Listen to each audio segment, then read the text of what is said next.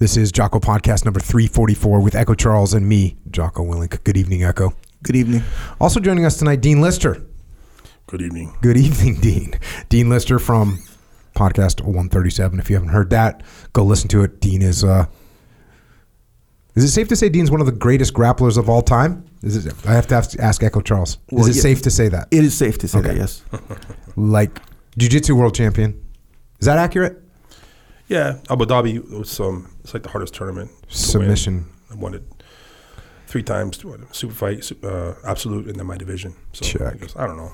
Best. It's always relative, you know. Well, we could at least, at a minimum, we could say he's a good grappler. Yes, sir. It's safe to say he's a good grappler. I agree with that completely. A few good days. Yeah. So, good evening, Dean. You know, you fought in a bunch of stuff. Fought in the Pride over in Japan.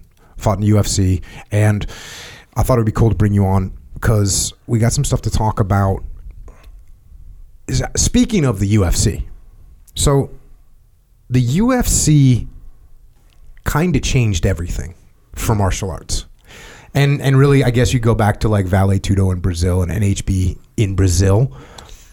But that type of unrestricted fighting advanced martial arts in a decade or two more than it had advanced Ever, almost. in a very long time. But, you know, I was thinking about that. I was thinking about what you just said. And I actually think that's actually not true a little bit. And here's why. I think it actually brought it back to reality. Because if you went back to ancient Greece and looked at pancration, right? Yeah. Those guys, we have images of people doing pancration. And they're doing omoplatas, they're doing khmers, they're doing heel hooks, they're doing what we do. And pancration, if you don't know what it is, it was in the Olympics. And I'm talking the old school Olympics. I'm talking 648 BC is when pancration was introduced into the Olympics. And it was a combination of wrestling, boxing, kicking, joint locks, chokes. It was, in other words, an ancient version of MMA. But over time, things got separated. The disciplines got separated into boxing over here, wrestling over here, Muay Thai over here, Jiu-Jitsu over here, Judo over here, Taekwondo over here, Karate over here. And I was trying to think about why that happened. And I actually think I have a suspicion, we'll say, a hypothesis. Right, cool. My hypothesis is, you know how people generally only want to do what they're good at? Yeah. You're good at bench press? What are we doing for a workout today? We're doing bench press. Yeah. Or, you're good at squats? What do you want to do today? Oh, we're going to do squats. Yeah. Oh, you're good at grappling other people. So I'm good at boxing. I don't want Dean Lister grabbing hold of me and taking me to the ground. And so I'm going to make a different thing, something that I'm good at. And that starts to draw in all the people that are good at that thing. Yeah. And over time, it seems like you just have these separate things. Now, whether that's the actual reason, I don't know. But everything got separated. And martial arts became so siloed, right? Where it's just different sections. And then, unfortunately, martial arts became theoretical. And it didn't take much time for it to go from theory to lies. And I know lies is a strong word, but if you go look at what's the Instagram? McDojo. I mean, if you go look at McDojo, those are lies. That dude posts. What's his name? McDojo Life. McDojo Life. Yeah. So if you go to McDojo Life, you can see people are teaching lies, actual lies to other people. And, the lies are things like, oh, this one strike. Or my chi will prevent me from being taken down. Or I can absorb your strikes with my aura. Yeah. Jacques, do you think it's a form of, I don't want to say hypnosis, but like, what is it you think? Like that kind of, is it like, everyone else is doing it, so I guess I'll play along, or is it, do they actually? There's absolutely some kind of psychological, going on, there's a psychological phenomenon that occurs. Isn't he making a movie about this? Yeah. To explain like a big it? documentary, yeah. To explain, and I'm sure I'll be in that movie. That's awesome. You in it too, Echo Charles? No. Okay. So McDojo Life is making a movie about it, but yeah, there's some kind of psychological manipulation that happens where, you point your finger at my sternum and I feel like pain and fall down. Yeah. And the reason we know it's a lie is because plenty of people have challenged, like, try that on me. Yeah. Mother liquor. So what's the story about you? You were at, I don't know about the SEAL base, but you were there and some guy's like, yeah, you put your finger in the collarbone and you're like, no. And he's like, yeah, it works. And you said, try it on me. And you double-legged him or something? What was No. Well, I had a guy saying that, like, they had a name for this, like, neck strike. And they were like, if this is done, like, if I did this for real, you'd immediately be, like, paralyzed on the right side of your body, and that would cause you to fall down. Yeah. And then that would lead to my next move, which is a heel stomp to the groin or whatever, right? And so I was like, cool, do it to me. He's like, no. And the guy's like, well, no, it's, like, and I was like, do it to me, just do it. And it obviously didn't work. Like a karate chop to the neck. But didn't you take one, like second one, and the third one you responded? I heard that you retaliated. I don't even think I retaliated. The word is that the word. No, Jeff Higgs had a guy that said that he couldn't be taken down once he settled his chi. He could root into the ground. Yeah, he would root into the ground. And the guy's like, you would not be able to take me down. And Higgs is, what do you mean? And Higgs, if you don't know who he is, he's been on the podcast. He's a black belt in jiu-jitsu. He's a former SEAL and a good friend of all of ours. But this guy was saying, you can't take me down once I settle my chi. I always remember that's a good quote, right? Once I settle my chi. Because it sounds like it might be a legitimate thing, right? Like, that's like, you just didn't make that up. That's you've told that to other people. Yep. And so settled. Jeff's like, okay, well, why don't you go ahead and settle that chi? And the guy goes through his little ceremonial thing and, like, gets in the horse stance. Hell yeah. And Higgs is like, are you ready? He's like, yeah. And Jeff just, like, double legs and slaps him on the ground. It's like my toes were crossed. Yeah. She wasn't settled. So there is when you get to that kind of McDojo stuff, there's definitely some psychological weirdness that's going on. But those lies were spread. And, whether it was you can't strike through my aura, or the dim mock, which is, hey, if I touch you here, you're going to literally die. Die a few days later. Which also leads to the, hey, I can't actually do this to you because I don't want to kill you and go to jail for murder, okay? I would do it to you because you're making me mad, but I don't want to go to jail for murder, so I'm not going to do this, dim mock to you. Yeah. And furthermore, the reason you don't see these moves in competition is because they're not allowed.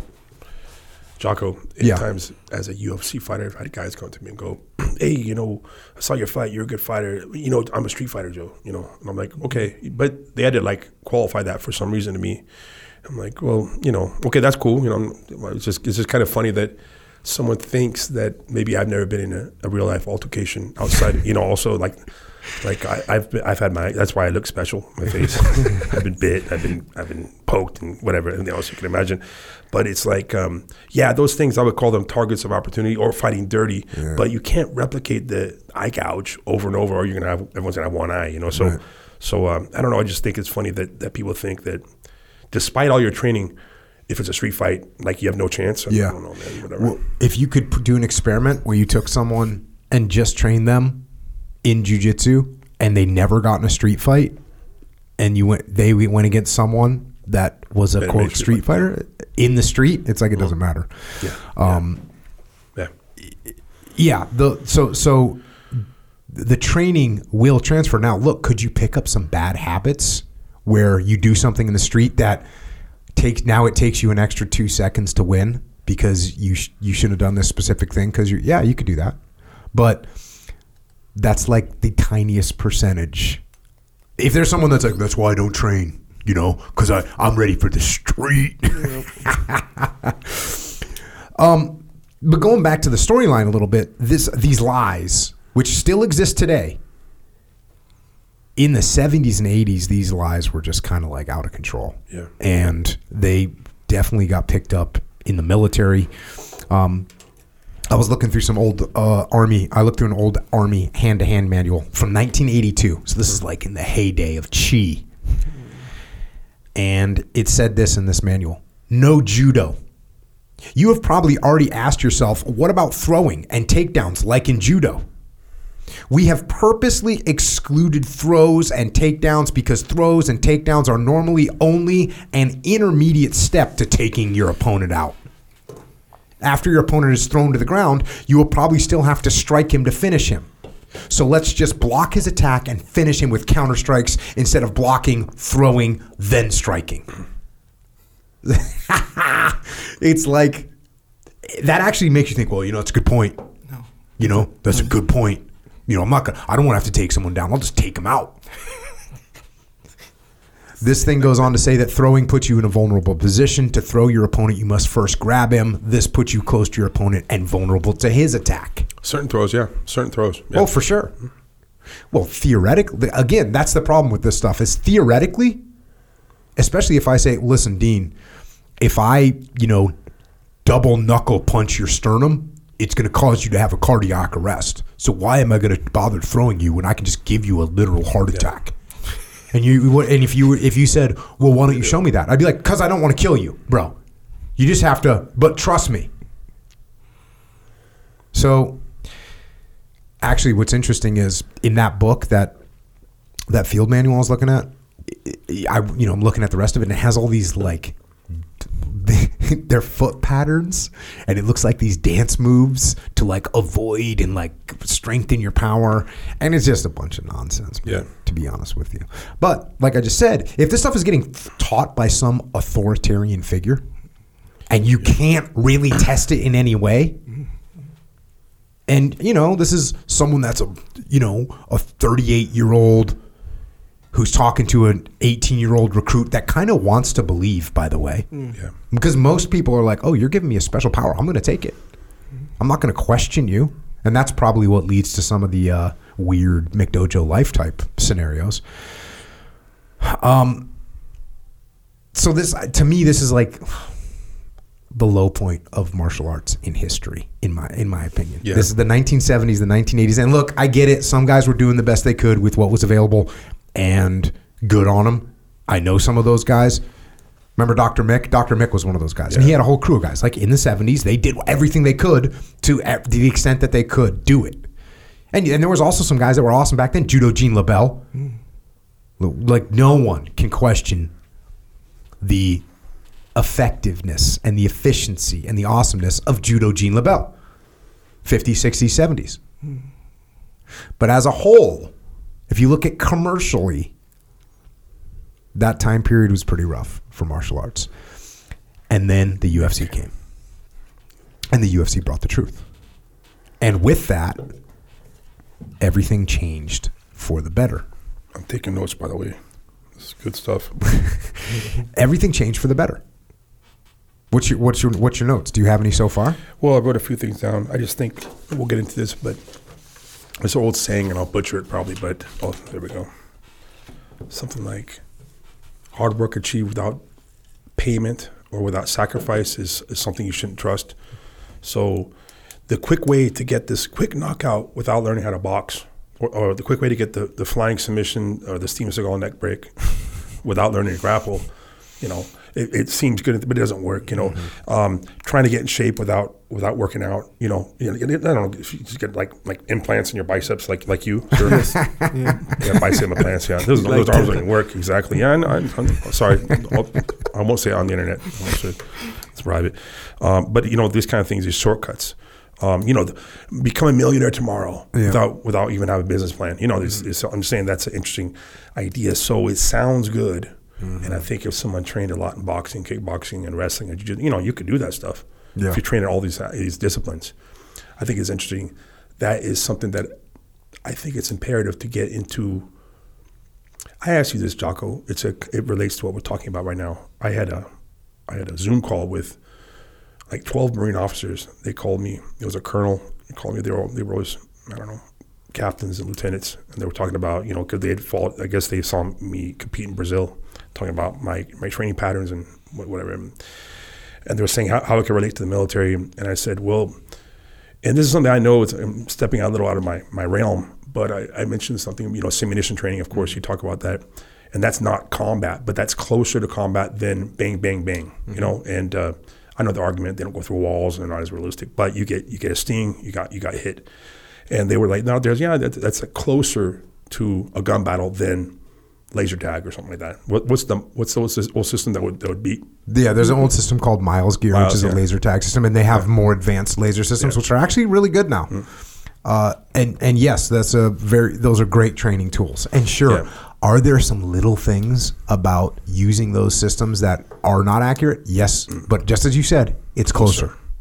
So if you're getting ready for, I don't know, even a life and death situation, I would rather trust the person who has trained 10 years in a struggle where they've dealt with adversity, they've been in panic situations and been calm, versus someone who, I don't know, let's say is open to more dirty things but has never practiced it in real life. Then again, if someone has actually been through a life and death situation and used it, that's good, I guess. But I think it's important to find that training medium. So gloves, matter of fact, I guess I should wear more gloves when I train.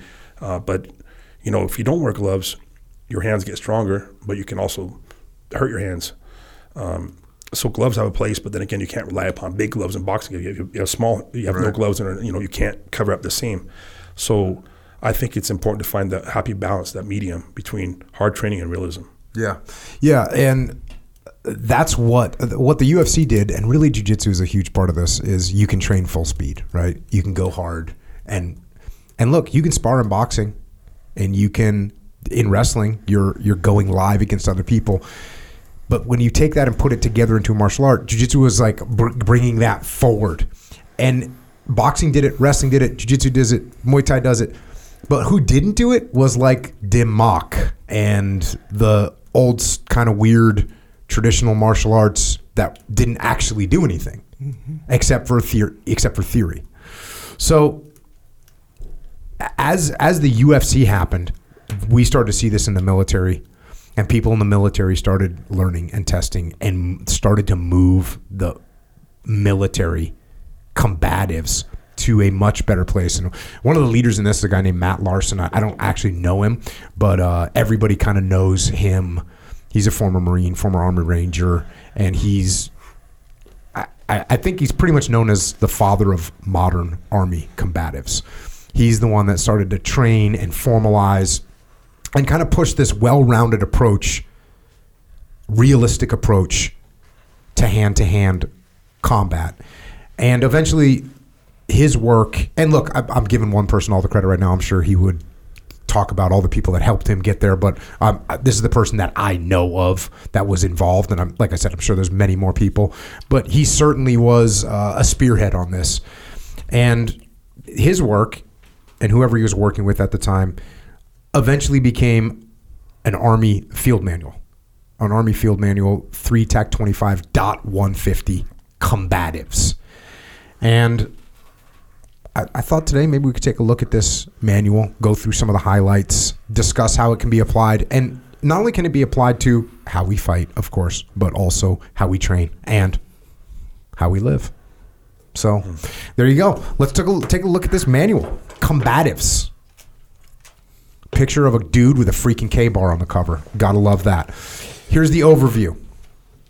The overview to kick this thing off. It says, combatives training stands apart from the vast majority of martial arts training in that producing the individual's actual fighting ability is of primary concern. The mental and physical benefits of training gain their worth from usefulness in producing more capable soldiers. Now, I'm not 100% sure I agree with that opening statement. Only because it says, combatives training, the main thing about combatives training is that you're trying to improve the fighting ability of the person. Mm-hmm. Doesn't all jiu-jitsu and boxing and Muay Thai try to make you a better fighter? Mm-hmm. I must be misreading that or something, but that's what we're trying to do, is make someone a better fighter. I guess I'll go with it. Purpose, combatives, the art of hand-to-hand combat bridges the gap between physical training and tactics. The products of a good physical training plan, strength, endurance, and flexibility must be directed toward the mission, and soldiers must be prepared to use different levels of force in an environment where the intensity of a conflict changes quickly. Many military operations, such as peacekeeping missions or non-combatant evacuation, may restrict the use of lethal force.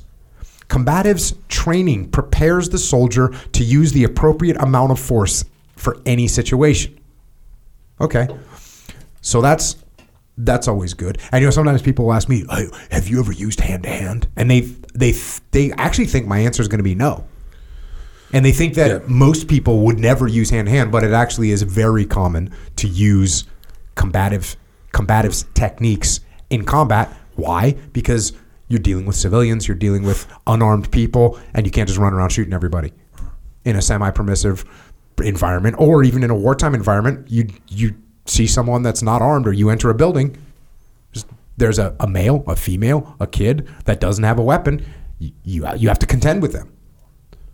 So combatives are very important to have as a skill set to handle. Actually, when the enemy has a gun, it makes everything easier. You kill him, you shoot him, done deal. No factor. What'd you write down, Dean? A couple of things about the origin of martial arts and how some things have shaped regionally, just a little before. But also, I was mentioning one detail. I saw someone from one military service of one country.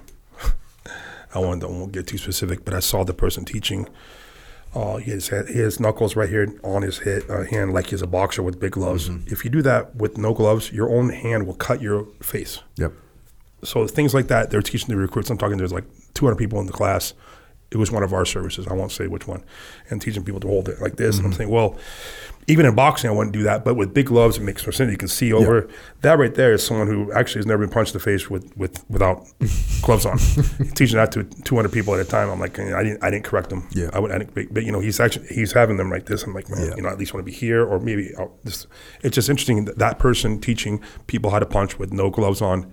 Probably has never been punched in the face. Yep. And he may be a skilled boxer. Yep, absolutely, yeah, probably. And he's probably may have been punched in the head, while he had his cover up, and you can realize you can absorb. You've got their big glove versus going into your big glove, and it absorbs.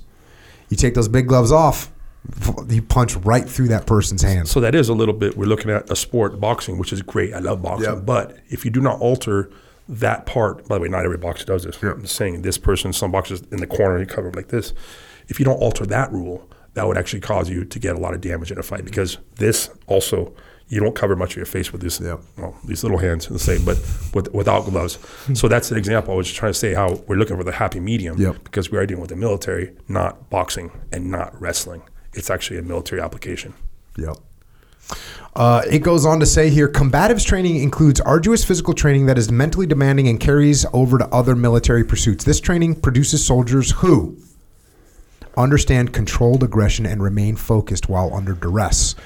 That's awesome. That's true. Right? Mm-hmm. So when you get good at fighting, it's going to help you stay calm in other situations. That's an awesome aspect of training. You process the skills requisite to the mission at levels in all the levels of spectrum of force. So you're going to learn how to control different scenarios. Have attributes that make up the warrior ethos: personal courage, self-confidence, self-discipline, and esprit de corps. That's huge. It's so good for people to know how to fight. It's just so good for people to know how to fight. Yeah. You actually, when you know how to fight, you become less arrogant. Yeah. Yeah. You might if you're 20 years old, you might have a spike in your arrogance, right? Echo Charles, you smiling at that one. Yeah, there are exceptions. We'll just say that. Yeah, where you get a little spike in your arrogance, but over time you'll realize, okay, the reason I'm good is because I trained more, and guess what? There's someone that's trained more than me, and that's the way it is. So, generally speaking, it'll help your self-confidence while at the same time preventing you from becoming arrogant. Yeah, you get beat up so much, you have to be calm, I mean, it's humbling, man. Yeah. It's humbling. You remember the first time you tapped me out 100 times in the gym when I first showed up? I was a young SEAL rolling in there thinking I knew how to fight, didn't know jack. Jocko would, when he would tap, he would just tap. No expression on the face, just let's train again. So it's humbling, especially what were you, 17 or 18 when we started training? 19 years old. You were 170 pounds. Yeah. And I was like 220. I was a grown man. You were a kid. And I'm like, this poor guy, I'm going to smash his little head.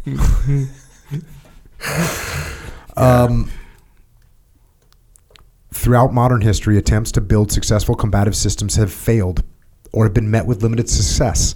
This has happened for several reasons. Quite naturally, commanders desire a system that doesn't require any training time to learn and maintain. So that's a real problem out of the gate. People think, well, I saw a thing where you can just learn 4 deadly moves and you'll be good to go. Why don't we just use that, bro? That's what I'm talking about. Exactly. 4 deadly moves to end any street fight. The commander's like, hey, I think we should just learn. I saw those 4 deadly moves. Why don't we just focus on those? That way you don't have to spend a bunch of time. There's a guy, he actually has, it's tagged in like YouTube. So it's like ex-Army Ranger, plus 10 years of bouncing experience, has won over 500 bar fights, never been hit in the face once. By his system, I'm just like, I'm not going to check it out. Just win every fight under 3-4 seconds, whatever. Now, there's ways to surprise people. There's ways to look over there and hit someone. There's ways to have your friend. I mean, there's all kinds of tricks to trick. You can trick someone out in public, but I don't know. It's just funny how this get strong, quick, with no sacrifice game, or get rich quick. That's what I was saying earlier. I don't know. It's kind of like not the future. Yep. It's going to take some time. Continuing on, further training has often been conducted by experts in civilian martial arts. These experts use training methodologies that are designed for more civilian hobbyists than realities of war. That's exactly what you were just talking about with the boxing gloves, right? Oh, I'm a great boxer. I'll teach you how to box. Cool. But I'm not wearing gloves. Now I'm breaking my hand. Now I'm getting punched in the face when I thought I was covered up. It's like that. There's the issues. Often, combatives training has been approached by allowing a soldier versed in a civilian martial art to use a limited amount of training time, usually during another course, to teach a useful technique. Blinded by their civilian training, the trainer demonstrates what the trainer thinks are simple, effective, and easy to learn techniques selected based on situations soldiers may find themselves or in a tactical niche of the specialist training. The trainer teaches the soldiers these techniques, but due to the limited amount of training time, the soldiers quickly forget them. To overcome these tendencies, a combatives training system must be based on certain principles and then maintained. So this was another thing. I ran into that in the SEAL teams. Like for a while, the SEAL teams was using this system where one of the best benefits of the system, claimed by the people that were pushing the system, was, hey, this system that we're being taught only takes 5 days to learn. Yeah. So, and meanwhile, some people are talking about becoming, using more mixed martial arts based systems when those things take years to become an expert. Why would we do that? It's sort of like 7-minute abs, right? You're like, hey, dude, why do all this cardio, weightlifting, and diet and all this stuff? I can just do 7-minute abs and I'll be good to go with the abs. 6-minute abs. 6-minute abs. I'll sell you. Yeah. Oh, yeah, you outsold me. So don't fall for that idea that, the reason you should use my system is because it's faster. Yeah. It's not real. Because you're not going to become a good fighter in 5 days. Could you learn a couple fundamental moves in 5 days? Yes, you absolutely could. You absolutely can, and they could save your life. Yeah. Your life could be saved by knowing some fundamental moves that you learn in a 5-day period. But are you going to be well versed? No. Are you going to forget those moves? Yes. Are you going to know how to react when there's a variable involved? No. So there is no easy, quick solution to be good at fighting. It doesn't exist. Could you learn, 3 dynamic moves that if you're a bouncer in a bar and you're going against some drunk guy that doesn't expect it and you do these moves, they'll probably work a lot. But what happens when that dude drops in and does a double leg on you, or squares up and is like a skilled fighter? It's going to be a problem. So here's the principles that they recommend: systematic training, foundation, continuous training, competition drills, live training, integrated training, combat feedback. Cool. What'd you write, Dean? No, I was going to say like a kind of funny story. Like we're talking about weight loss. So, let's say when I go through my weight cutting phase, I'll lose like 15 pounds in, 10 days, and then I'll cut water weight, which is it's really unhealthy, but it's really, really bad for you to do that. But, cut 33 pounds in 12 days, whatever, you were there with me on that. But so people go, how do you lose that much weight in 2 weeks? I'm like, well, it's not sustainable. I'll be honest, it's not the secret. You could do that, but it's a miserable life. It's hard to do, and you can't do it forever. And remember Sarge when he tried to cut 50 pounds in a week? and he had the look of death in his eye. So Sarge, he lost like 25 pounds, right? Yep. Because Brian Sarge is a good friend of ours, ex-SEAL, but he actually, I think, was trying to lose 40 pounds or something like that. Yeah, he went and look, Sarge is about as hard as they come as far as like just being like, I'm gonna finish this thing, whatever it is.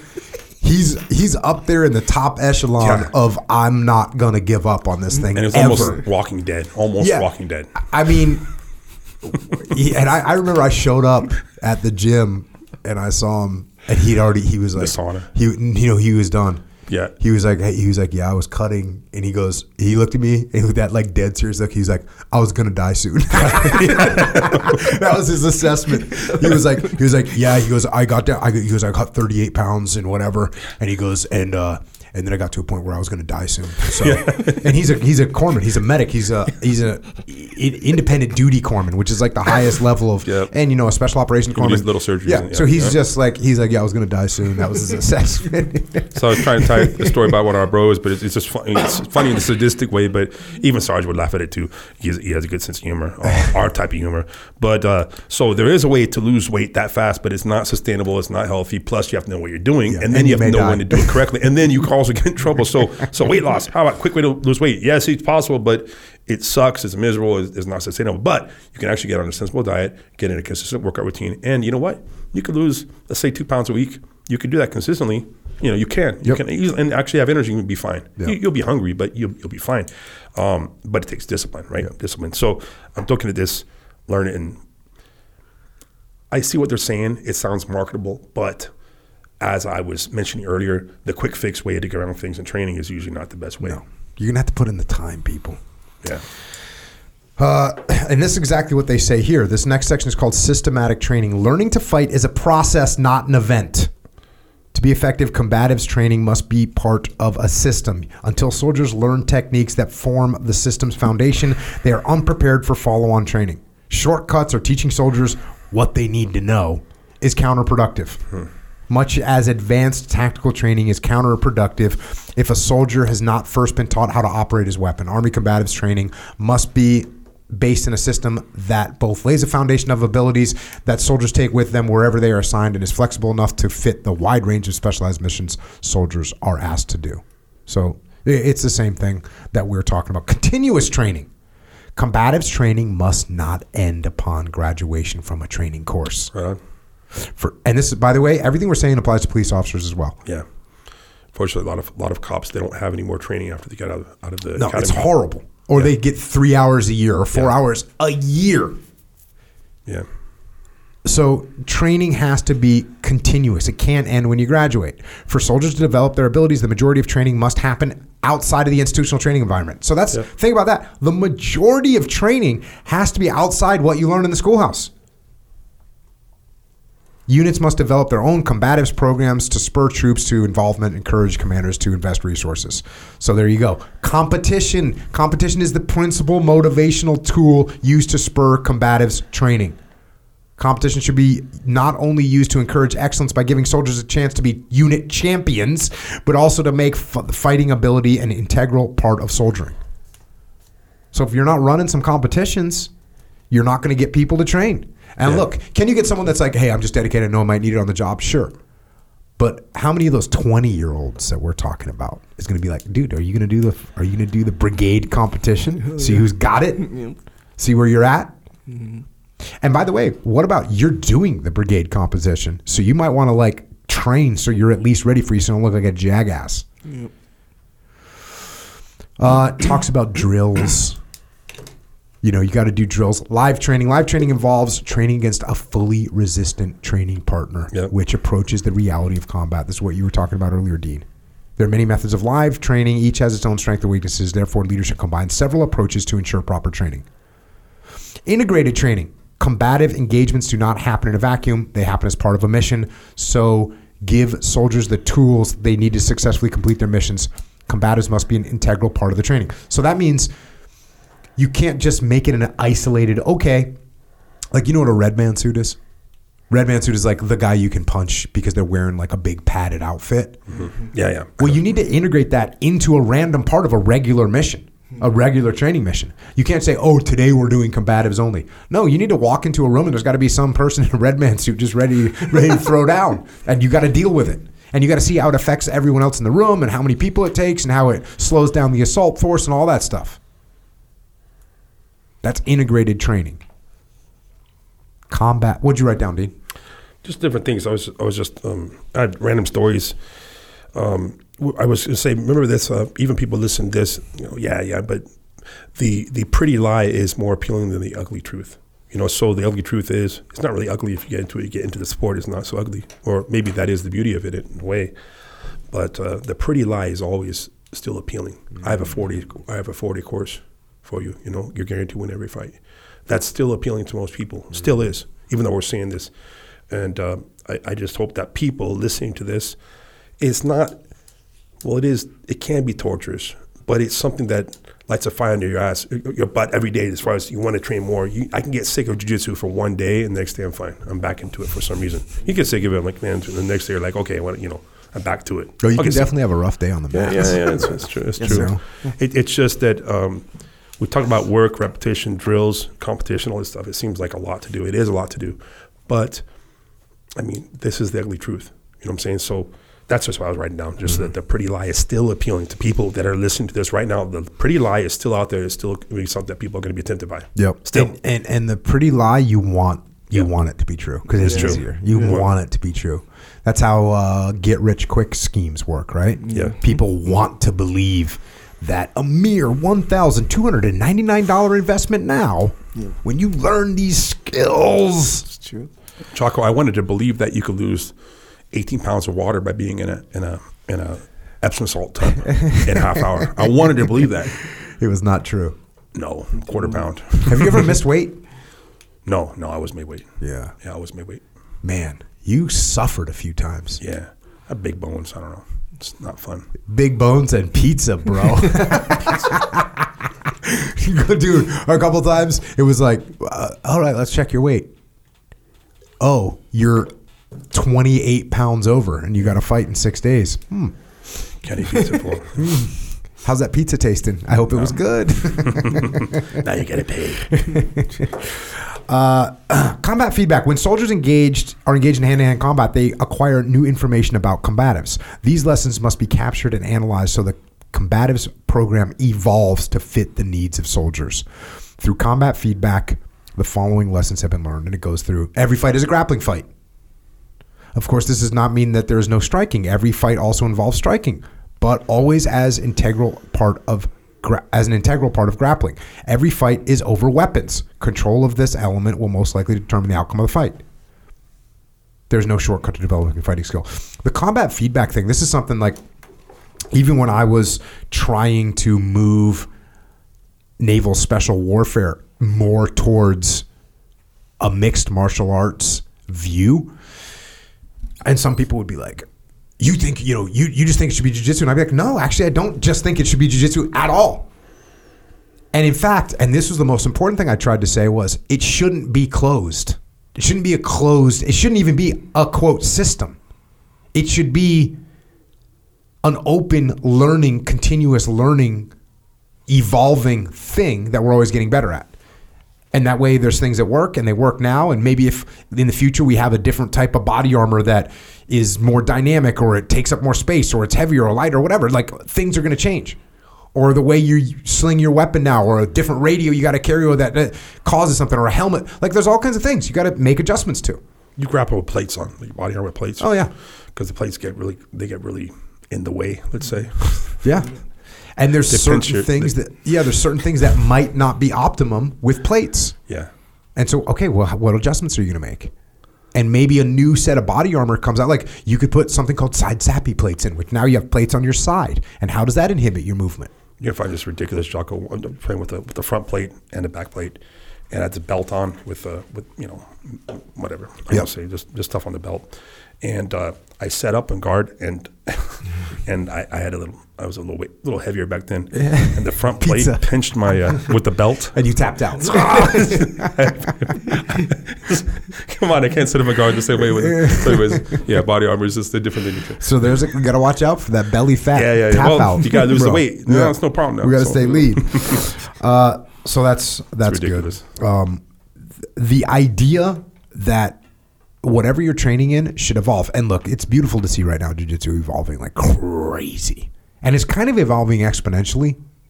I think jiu-jitsu is evolving exponentially now because every one move leads, let's just say theoretically every one move leads to two moves.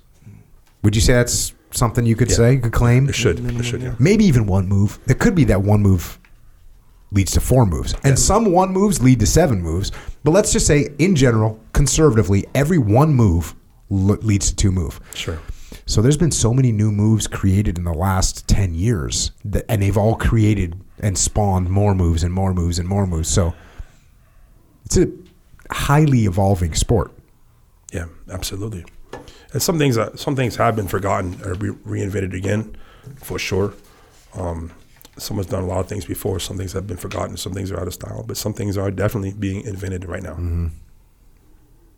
All right. Then this is a really thorough manual, and this is what the Army does, man. The Army doesn't play around. They leave no room for interpretation on stuff. They got things on safety. They got the things on risk assessments on how you're going to keep everybody safe while you're doing it. One thing they say is combatives training has inherent risks. These risks may not be readily apparent and are sometimes counterintuitive to the untrained person. Therefore, a combatives instructor certified at the appropriate level should be involved in the process to mitigate these risks. And it's also important as a trainer to be able to point out the risks of not training. Like if you don't train, because listen, if you train, you can sprain your ankle. Yeah. If you train, you hurt your shoulder. But if you don't train, what's the risk there? The risk is you can. Worse. Yeah, it's going to end up being worse. So they go through, how to set up a training area, what general safety precautions to make. And then they got this thing. This is interesting. According to a report published by the Armed Forces Health Surveillance Center, 730 individuals who served in an active or reserve component in the Army, Navy, Air Force, or Marine Corps were hospitalized or medically evacuated for injuries incurred while performing wrestling, judo, and unarmed combat training between January 2002 and December 2009. This averages to roughly 100 personnel per year during an 8-year period. Now, quite frankly, that's not that bad, I don't think. I think that's actually pretty darn good to go, considering how many people are actually training.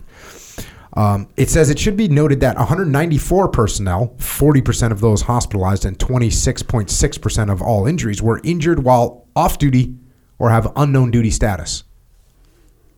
Unsupervised execution of combatives techniques is strongly discouraged. This also means some of that percentage is I got a bar fight and I went to my gunny sarge and said, "Hey, gunny, I was training combatives and I broke my hand on my training partner's face." Well, how's your buddy? Oh, he's okay. But I need to get a cast. So there's some of that going on. Areas of the body most commonly injured. Of the injuries documented in the study, a large percentage, 45.6%, occurred in the lower extremities. In fact, fractures primarily of the ankle, tibia, or fibula accounted for nearly 1/2 of the injuries. That seemed high to me. And you know what it shows you? They're doing a lot of takedowns. Yeah. They're doing a lot of takedowns. But isn't it weird also? Fractures. They're talking about fractures. And so fractures percentage was 50%. Sprains and strains was only 13%. And what I thought to myself is that's because you don't have to go to the hospital for a sprain or a strain, so you're not reporting it. I mean, how many times have you hurt your ankle or your knee training? A few times kickboxing, a few times. And not gone to the hospital. Many times. Yeah. I mean, it's like ridiculous, right? How many times did I go home like, oh, I'm kind of limping a little bit. My shoulder's tweaked. My elbow got straightened out, Dean Lister, whatever. So I think a lot of the I think sprains and strains is actually, you're going to get them. It's like almost 100%. Yeah. But people just kind of like, oh, just put ice on it and call it good. Well, you think maybe that these lower extremities injuries is from like kicking? Well, I don't know. My goodness. I think it's takedowns. Takedowns. Straight yeah. up fractures. I mean, yeah, I guess. Yeah, knee Well, also, True, you that's know a how good maybe point. they'll turn the wrong way. You know, a good Yeah. wrestler face with hips. You know, I'm Yeah. saying like when someone's learning, you're going through those rough areas, we're more likely to get hurt. Yeah, you know? yeah. Yeah, And knees. actually, if you think about how many broken bones have you seen on the mats during training? Not many. Yeah, no. It's usually I think like I've knee, seen two. ankle. I think I've seen two. One like ankle and one what's Shoulder. radial. Yeah. A guy got caught in my buddy got caught in Bicep slicer. Oh, yeah. and I heard it crack. Yeah. Spiral for that. fracture. And he was in the damn still went on deployment. Damn. But All right. but yeah, that's why it's weird. But how many times have you seen somebody get a sprained ankle, Yeah, a sprained knee knee? twist. It's like you can't count them all. So this is a weird thing. I wonder. This is a weird thing. And then it goes on to dislocations and skull or bone fractures and other intercranial injuries, other injuries, concussions. Concussions, they've only got it 3%. Jocko, how many people get hurt on the obstacle course? You know what I'm saying? On the obstacle course, probably not a ton, but how many people get hurt going through land warfare training out in the desert? Any kind of training. Yeah, Yeah, people yeah. are going to get hurt. Like what in land warfare training? Like what? Ankle? Twisted ankle, Running. hurt knee.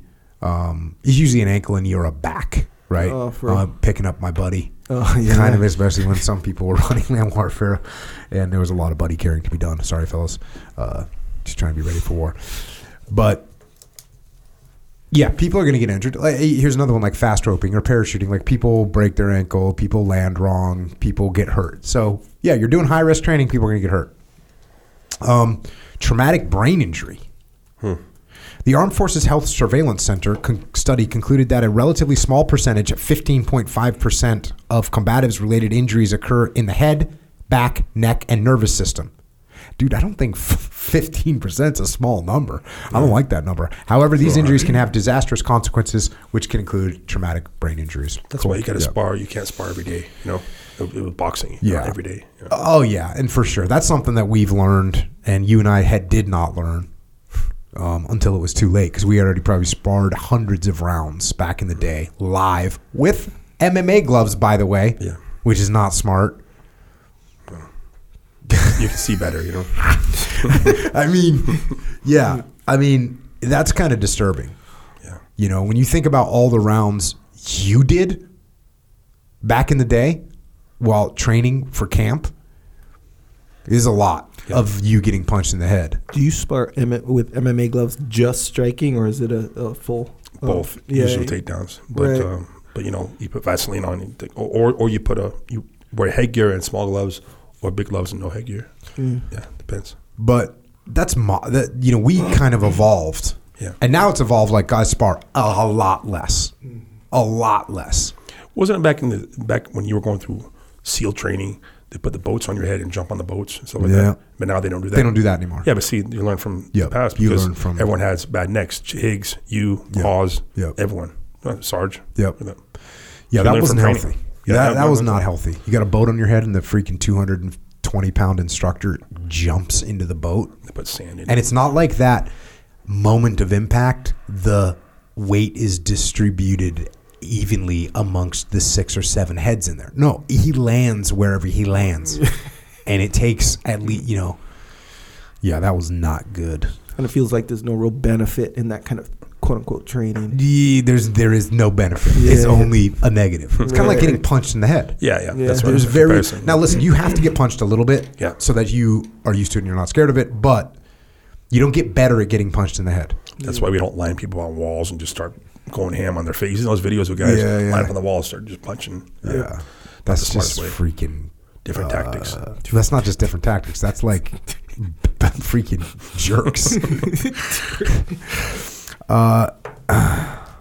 Traumatic brain injury occurs when a sudden trauma or head injury disrupts the function of the brain, initiating the onset or worsening of the following symptoms: loss of or decreased level of consciousness, loss of memory for events immediately after, alteration in mental state, confusion, disorientation, neurological deficits, weakness, loss of balance, change in vision.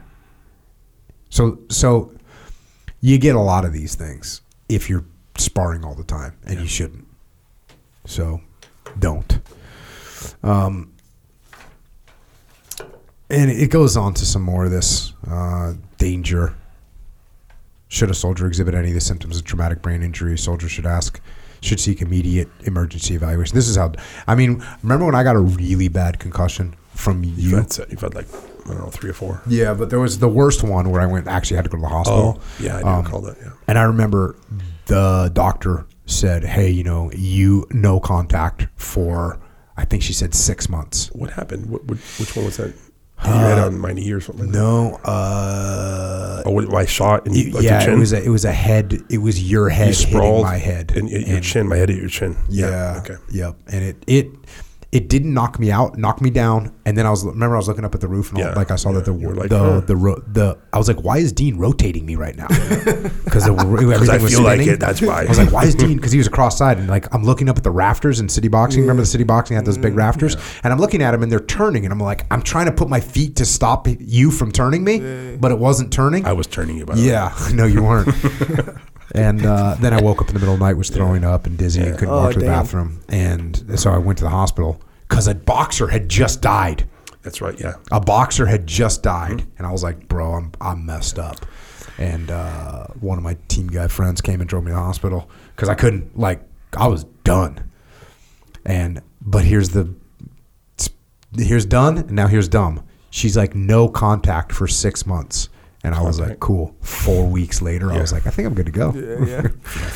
We were training again, doing that. So don't be stupid. Did you get amnesia or anything like that? No. Yeah. No, I didn't. I got a concussion from football. I think I told you this, where I got amnesia straight up. Woke up I was conscious, but I woke up. You come to the amnesia or whatever, just confused. Same deal, no contact. But they were like, well, it's your first concussion. The next week, I played a game. The first hit I took, another amnesia scenario. I was like, I don't know where I am or whatever. That's why they have concussion protocol now and all this stuff. They didn't used to have that back in the day when you were over there at Kauai High. Yeah. I had probably about 10 serious ones, but one of them, after Japan, when I fought at Rona, I went to Spain right afterwards, and I was like a 12-year-old kid. I had the mental capacity of about a 12-year-old kid. I was just like, hey, Dean, I was like, yeah, and I was very, I don't know, for about 2 weeks. Yeah. 2 weeks. Did you felt out of it, or was it I'm standing. I'm going to fall down, catch myself. Sometimes twice a day, sometimes twice a week, and then it went down. Even 6 months later, I got 1 or 2 of those. Whoa, I got to sit down, but not for a long time. You're just playing with Legos and stuff. Coloring. Damn it, Choco, come on, that's a good time, well timed. But Brad, if they're like, hey, how long? 6 months or whatever? Because you feel better.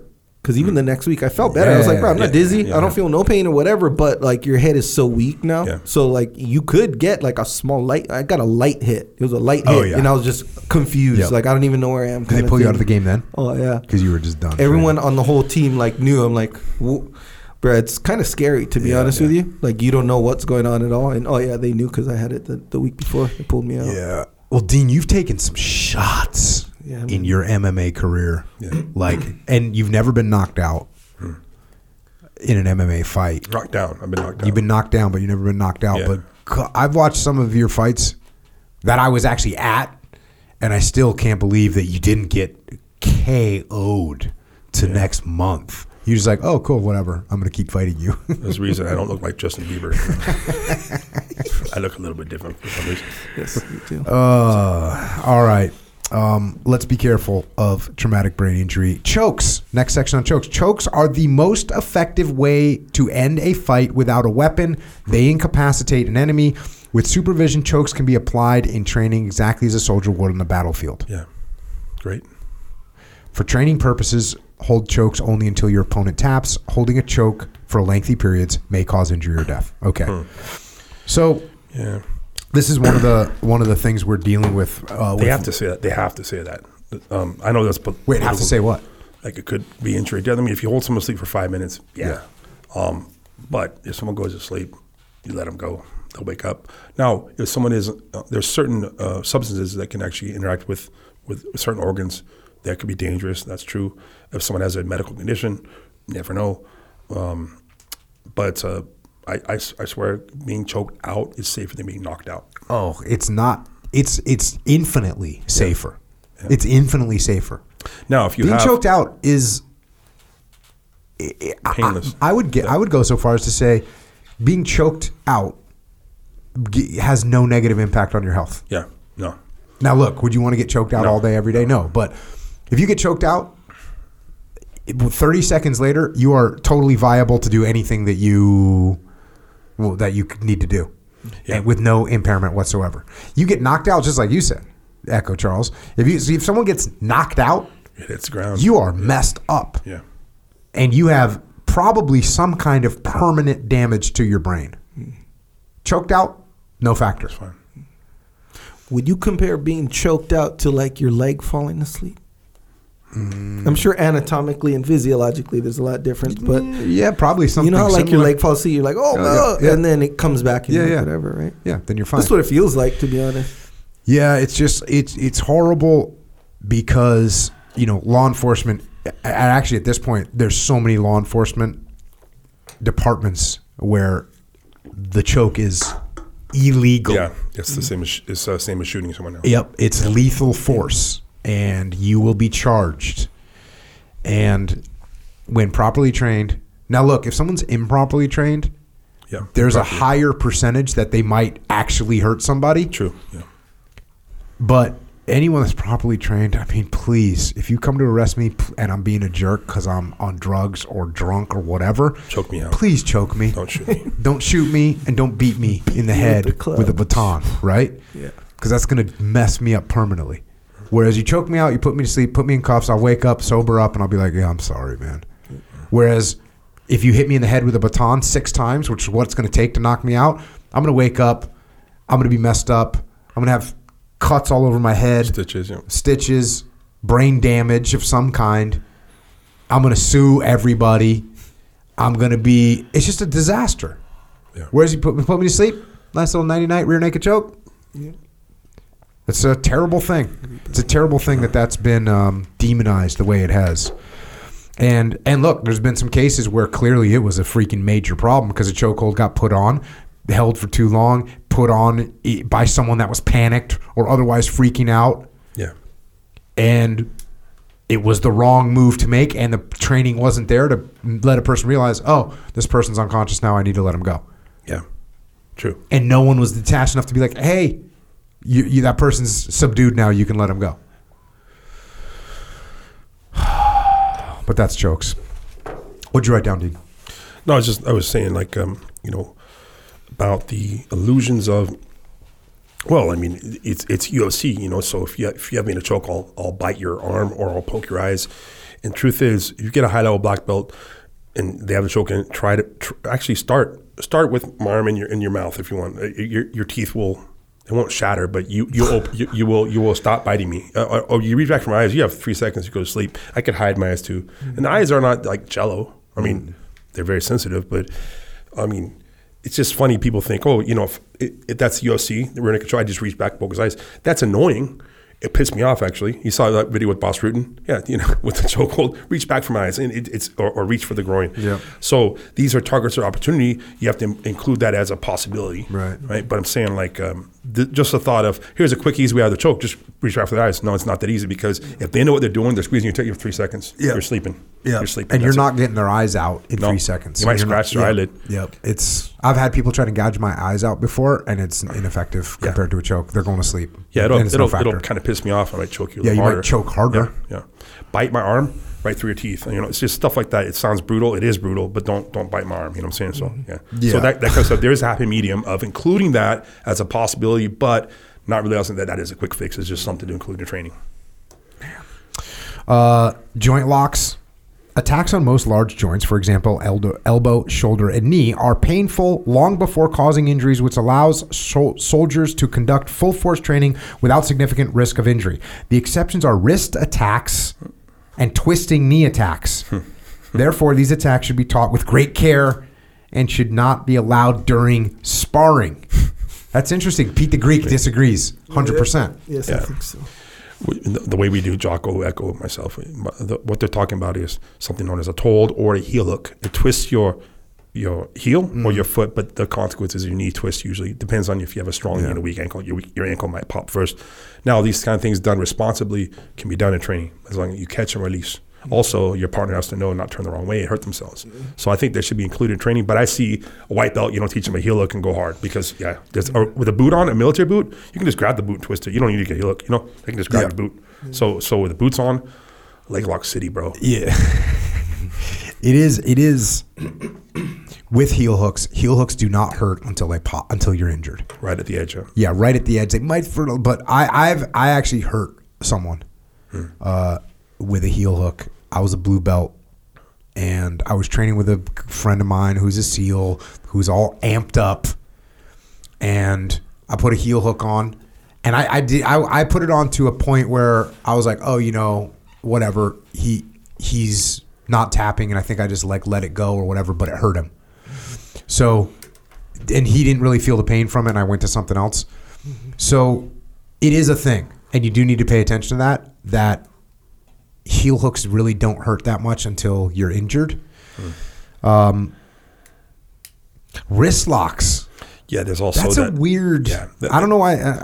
Is that included? There's many bones in the hand. Is all these bones together, and there's certain little pop. Could be this one bone and this one little, like ask Dr. Luke, he knows about the hand, the human hand, obviously, but it could be this little knuckle. It could be the finger. You get me? It could be that finger. It could be so a little pressure could pop a finger. So that's what they mean. They are effective. There's some really effective wrist locks. Generally speaking, on the ground, there's not a lot of very effective standing wrist locks against a trained opponent, at least. Because the opponent has a lot of mobility. Yes, you need to isolate one of the major limbs, the neck or one of the arms, so you control next to the trunk of the body. Is what I'm saying. Yeah. You know how like the heel hook, right? You don't really feel it until like kind of too late scenario, right? What about knee bars? In your experience, same deal. Kimura is worse than a straight knee lock. As far as what the pain, the twisting motion. If your arm pops in a Kimura, it could be a problem. If your knee pops from a straight, you'd be sore.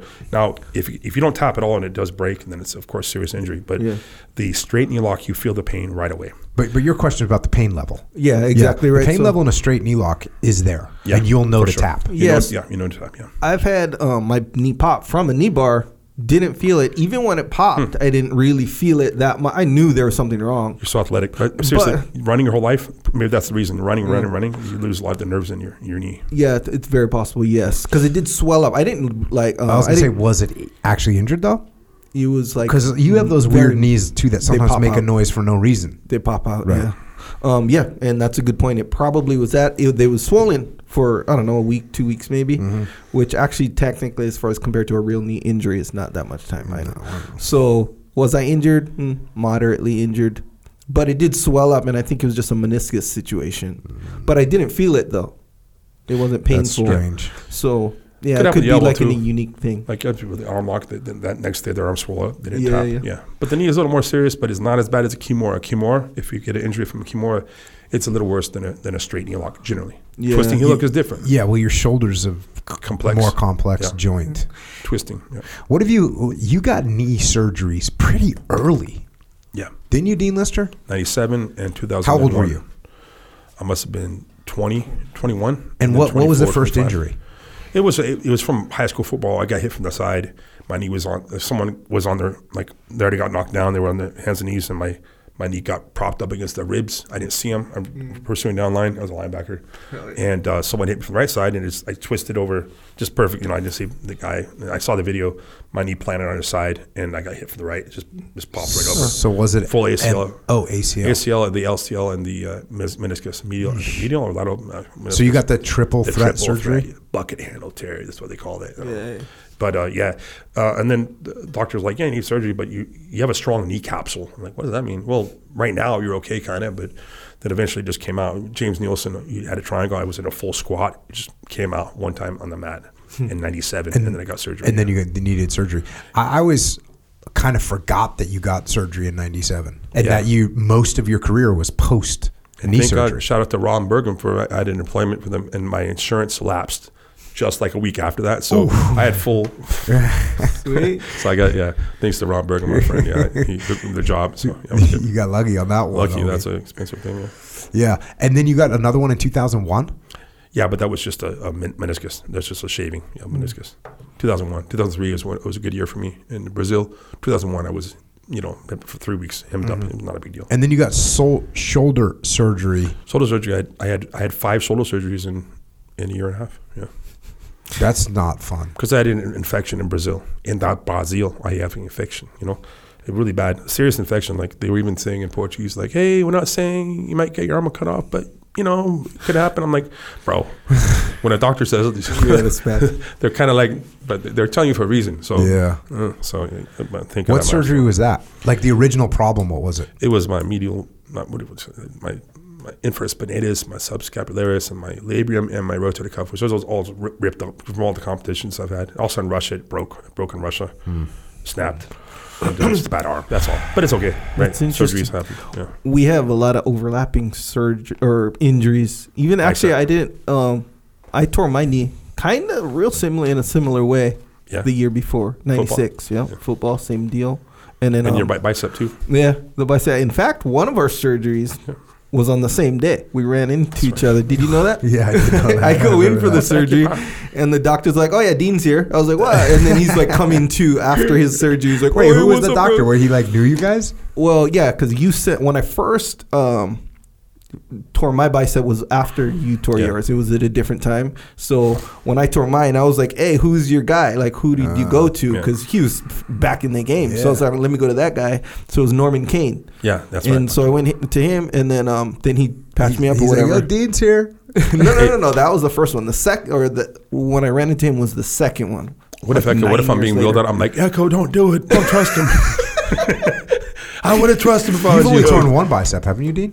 Oh, well, yeah, it was complete tear, though. Just rolled up my shoulder. You were there when they rolled up my I was shoulder. there Like too. two shoulders, no bicep. You were there too? As undisputed? Yeah. Remember Robert Garcia, we were about to go, like, I don't know, bro. Yeah, it was a bad injury. Yeah. But the second one, it was like 9 years later when you got your other surgery on your shoulder bicep. It was like you had a big surgery. Yeah. So I went, and Norman Kane did yours, right? That one? Yeah. But I didn't get it from Norman Kane didn't do mine. It was the other guy. It was like his partner guy or whatever. So, but I saw that's who told me when I walked in. It was Norman Kane, and he was like, "Oh, what's up, man? Dean's here." And then he's like, "No, we finished already." So then Dean's like, when you come, that's a bad sign for jiu-jitsu when you go to get surgery and your other friends are in there getting surgery as well. The other guy's there too. Yeah, not a good sign. 100% recover. Is your how is your? It's getting arm? Strong. I just rehab and progress, so I'll be okay. Yeah. Check. It actually has a protocol. Like I said, the Army doesn't miss anything. Protocol for injured soldiers. It's got everything in here. It also says that striking is not the most efficient way to incapacitate an enemy and often results in injury to the striker. Mm-hmm. So this is like a pro-grappling statement. Not only is it not the most efficient way, but I'm probably going to get hurt too. Jocko, the old school boxers, apparently, with no gloves, would punch the body more. Yeah. That's why the hands were done here. Because punching the forehead back in those days, your hand's broken now. You're like, probably to retire now. Or you're not going to go into the job at the factory now. Right. These guys actually worked at the time. So the rumor, I'm pretty much known with the 1800s, it was like the hands were low because you were punching more of the body. The face, but you're taking a chance to the face. Yeah. So there we go. I mean, they knew back then they didn't have the same medical care we do now, and there's a reason they were hands low. Oh, yeah. They actually keep them tucked to their sides a little bit, will prevent those body shots, and yet further out in front of them, so they maybe can get up and defend the face a little bit if they need to. That's interesting. It does say, however, striking is an important part of overall fight strategy. Strikes can be very effective in manipulating the opponent into unfavorable positions. Striking can be practiced with various types of protective padding, such as gloves.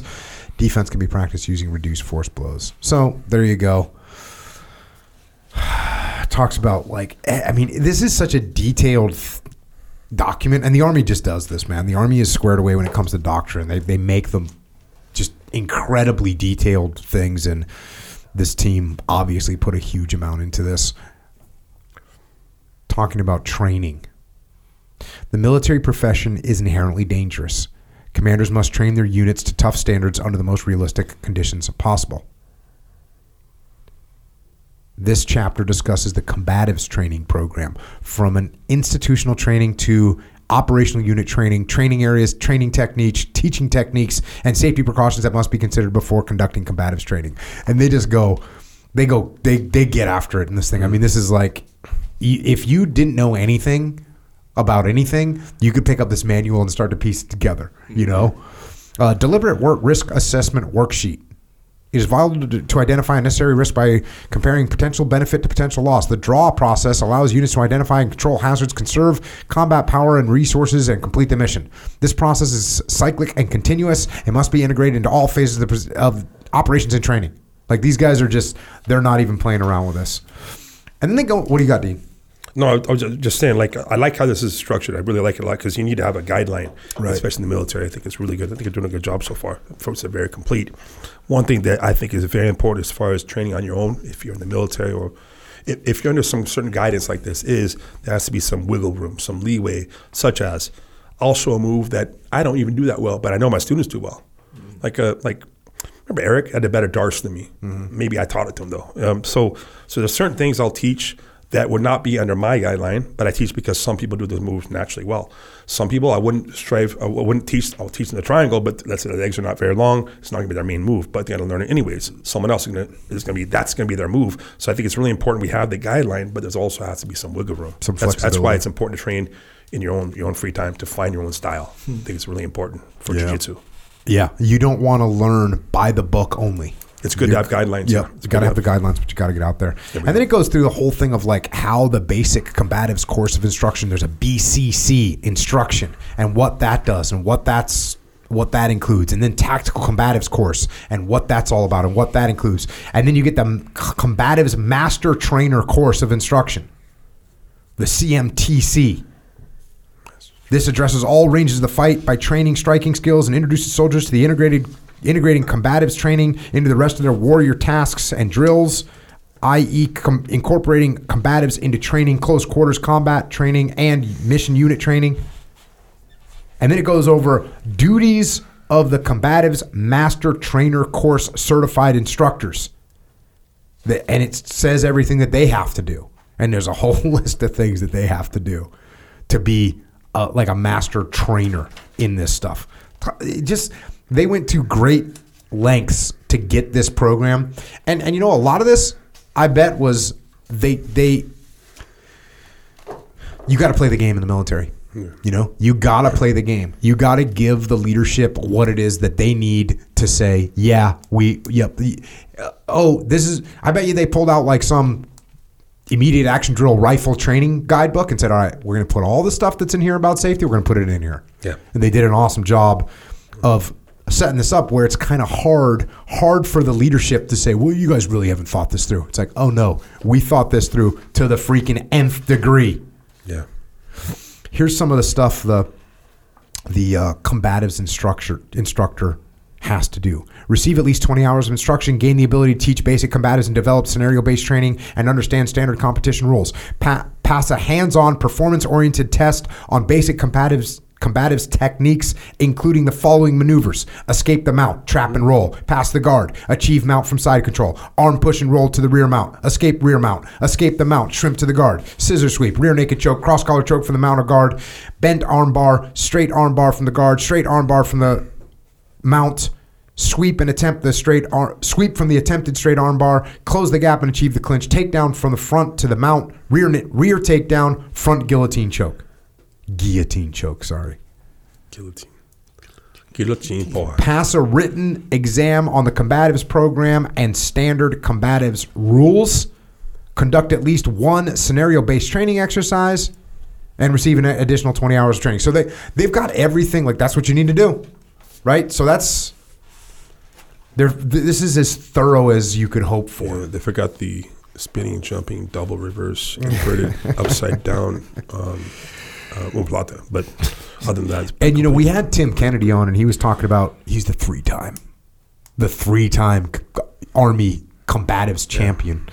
And when he won it twice, and he was the only person that had won it twice, and then he won it 3 times. So, but that's just an awesome competition, awesome. And it's grueling what they do. It's like multiple fights, and the rules kind of escalate as you go through. I think like the first day when they're just trying to weed people out, it's just like grappling only. Yeah. And then the next day is like grappling with strikes on the ground or something like this. And then like the finals is just basically MMA with freaking fatigues on, right? That's freaking legit, man. And everybody shows up to that thing. It's the army, right? Freaking legit. Outstanding way to figure out where people are at. And then it gets into like unit training. And a successful unit combatives program continue to focus on the core techniques taught to soldiers during their initial military training. Mastery of these moves, not exposure to a large number of techniques, will result in more proficient fighters.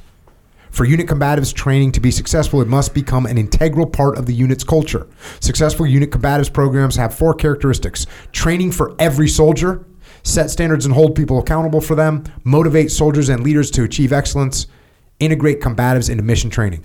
So I think like that's the kind of thing, that statement right there, this is what law enforcement needs to look at. Yeah. Combatives training for everyone. They need to do it all the time. It needs to be part of mission training. And, I've been going around saying for the last couple of years that I think law enforcement should be training 20% of their time. 20% of the time that you're at work as law enforcement, you should be getting trained. But I think it's interesting because, Jocko, we talked about this personally about law enforcement. You've done vehicle interdiction, You've actually done it in wartime scenarios at night, And the thing is, I'd rather get arrested by Jocko than actually no. Other people would prefer to get arrested by Jocko than someone else who doesn't know jiu-jitsu. So the thing is, it's not always nice with me. I'm also not that nice back, by the way. So to be fair, but I think it's going to be, is that extreme? I think the idea of, human confrontation, just being used to that more and more. I mean, how do you get debate skills without getting into? You're not getting argument, not full on argument, but you actually have to get into the debate itself. You can just talk by yourself or get in the debate with someone else to get skills like that. So I think it's a good point. Plus, you get in shape. Yeah. So let me ask you this question: picture you have 10 police officers. Yeah. And there's a scenario that's unfolding, and one of the groups of 10 is like normal police officers today, and they have the normal 4 hours per year of defensive tactics and combatives. But you have all 10 of them versus another department that is training 20% of their time is spent training. So, and they've been for a year have been spent 20% of their time training. Yeah. And there's a call, some emergency situation. There's somebody going crazy with a knife. There's, a domestic violence scenario where a guy's on PCP and he's freaking out. Or you come home to your house and there's like something bad is happening at your house. Who do you want to show up? Do you want the 10 people, the 10 police officers that have had 4 hours of training each, so 40 hours of training, or you want only 8? Because 2 of these guys are actually on their training right now. They're not working. So you only get 8. But that 8 has trained hundreds of hours over the last year to prepare for all these different scenarios. There's no doubt who anyone would pick. Someone else might say that, well, that time could be allotted better to study the law. It could be allotted more for, I don't know, marksmanship. They're stupid if they say that. It could be allotted more for counseling sessions. I mean, the thing is, we're talking about human confrontation and I think how to de-escalate, because in jiu-jitsu, it's not always about me being stronger than you. It's about me finding a way around. Yeah, and it's also that training is not necessarily, it's not all combatives. It's not all shooting. You will be taking de-escalation. Hey, how do you deal with someone that's, you can tell they're clearly angry. It's a domestic violence situation. The guy's freaking out. What are you going to do? Hey, you need to settle down. And it's like, no, that's not going to work out well. Yeah. You need to, keep some distance, talk to him. So you're going to get trained in all these different aspects, not just training on shooting and fighting. It's training on how to de-escalate, how to get control, how to set things up. What psychological maneuvers can you make to get someone to calm down? Like all those things are what you need to get trained in. So the fact that I hear the excuse of like, well, you need the police out. No. Untrained police have less value, way less value than trained police. Not even close. And, that was another thing, right? As I was having some of those discussions and arguments while I was in the SEAL teams about, hey, this system that we're using right now, the guys are trained up in 5 days. The system that you're talking about would take years, 3, 4, 5 6, 7, 8, 9, 10 years to get proficient at. And I remember I was like, occasionally get a good comeback or whatever. I was like, well, you're in the teams for 20. So why not get good at it? You know? Why would you expect someone to get good in 5 days at something that takes a lifetime to get good at? And by the way, you're in the SEAL teams for 20 years, at least. Well, I guess you could be in for less time. But most guys are in it for 4, 5, 6, 7, 8, 9, 10, 11, 12, 20, 25 years. Let's get good at this thing. So that's the unit training, and they talk about standards, and they talk about making it part of your physical training. Yeah. Right? If you're going to train, that's another thing. Like police officers, that 20% of time that should be spent training, that includes, like, how are you getting in shape? Are you in shape? You want to be in shape if you're a cop. Oh, my God. You know, you see these some of these videos of police officers, and you're thinking, wait a second, how is this person going to stop anybody that's remotely athletic? Even if I just run away, how are you going to catch anybody? Yeah. And, you know, this whole thing, you know, we did a podcast on the Uvalde situation, and it's just... Yeah, it's terrible. What else needs to happen in America to realize that we need more training? And by the way, that Uvalde situation, the fact that people didn't respond and acted in a cowardly manner is also part of training. It's also part of training because you learn, like, oh, if I don't do something aggressive, then I'm going to get caught. I'm gonna look bad. I'm gonna be bad. The culture changes. If you have a culture, and I used to see this with SEAL platoons. If you had a culture that, like, you had some of these SEAL platoons coming through and they were like ready to take on the world, and you throw some scenario at them, they were going on the attack, and that's a culture that happens. Yeah. You have another SEAL platoon where it's like, well, we're cautious. We have a 0 defect policy. We don't want to get in trouble. We don't want to do anything wrong. We don't want to look bad. And that's what happens. You see them stack up on a building. Oh, I don't want to go. Do you want to go? I don't want to go. So you have to inculcate them with the right culture where they know, hey, if you make a mistake, it's okay because you're getting after it. I mean, we just did a freaking podcast about the damn Nazis.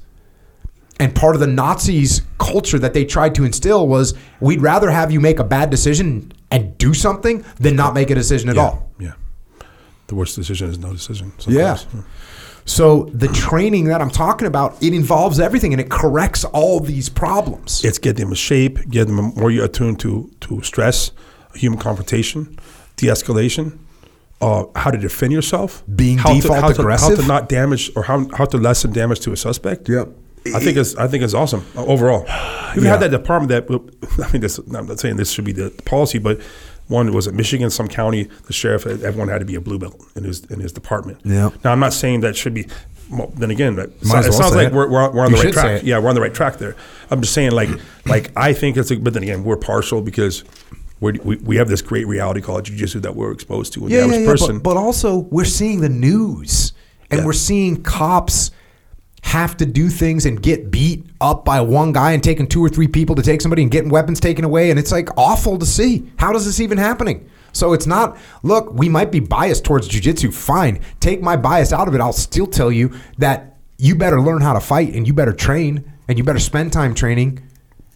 Jocko, you've seen at least 10 different videos of 10 different, I'm talking Brazilian jiu-jitsu black belt versus random PCP like for instance, like he's mounted on the guy, like Matt Serra in Vegas. This drunk guy was harassing him, and even in Hall, Ryan Hall also in some restaurant. Uriah Hall? No, Ryan Hall. Oh, Ryan Hall. All drunk people, and they're just mounted like, hey man, calm down. The guy, I'll sue you, and they're holding the guy. Hey, call with the cop. And the security comes, and no one gets punched. And I know this is cops, and the guy doesn't have a gun. I understand, but I'm saying these are black belts, which is of course different level, but they're holding the guy down, not hurting him. Yeah. And they don't have 3 homies with batons. So by the way, you want to have groups, you want to have team tactics with law enforcement. Of course, I'm not saying, but it is cool if you have the ability and the opportunity to. Well, look at that. And there's also one from Brazil. This guy tried to, I'm not saying, I think she just left, but this guy tried to, I don't know, take her purse or something, and she's like mounted on the guy, just beating him up. This is in Brazil. It's a legit black belt. If you're just female, just the guy's screaming. He's going, socorro, socorro, which means help in Portuguese. Socorro, socorro. It means help in Portuguese, and no one's helping him. It's just filming. It's like a chick just mounted, just beating the guy. Like it's kind of brutal, but that is just, let's say, it's a grandiose comparison. But if you have that opportunity and that ability, it's pretty cool. Yeah. There we go. And it's heinous to watch this stuff on an almost daily basis. Or I mean, at least once a week, you're seeing a video of a cop that's not trained. Yeah. And at a bad outcome. And look, there's all kinds of cops that are doing the right thing all the time. There's cops that train jiu-jitsu. There's cops that are doing things right to the best of their ability. By the way, they're investing their own money and their own time so that they can be better police officers.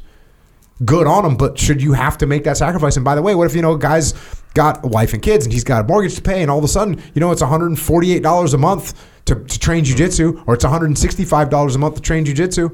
All of a sudden it's like, I got to make a choice between, getting my kid a new bicycle and training jiu-jitsu. You know what? I'm going to sacrifice this month, and the next thing you know, they look up in 3 years and they're not training anymore. Yeah. So why not help the police so that they can help the community? Who's doing a good job is our bro Ryan with BP. Yeah.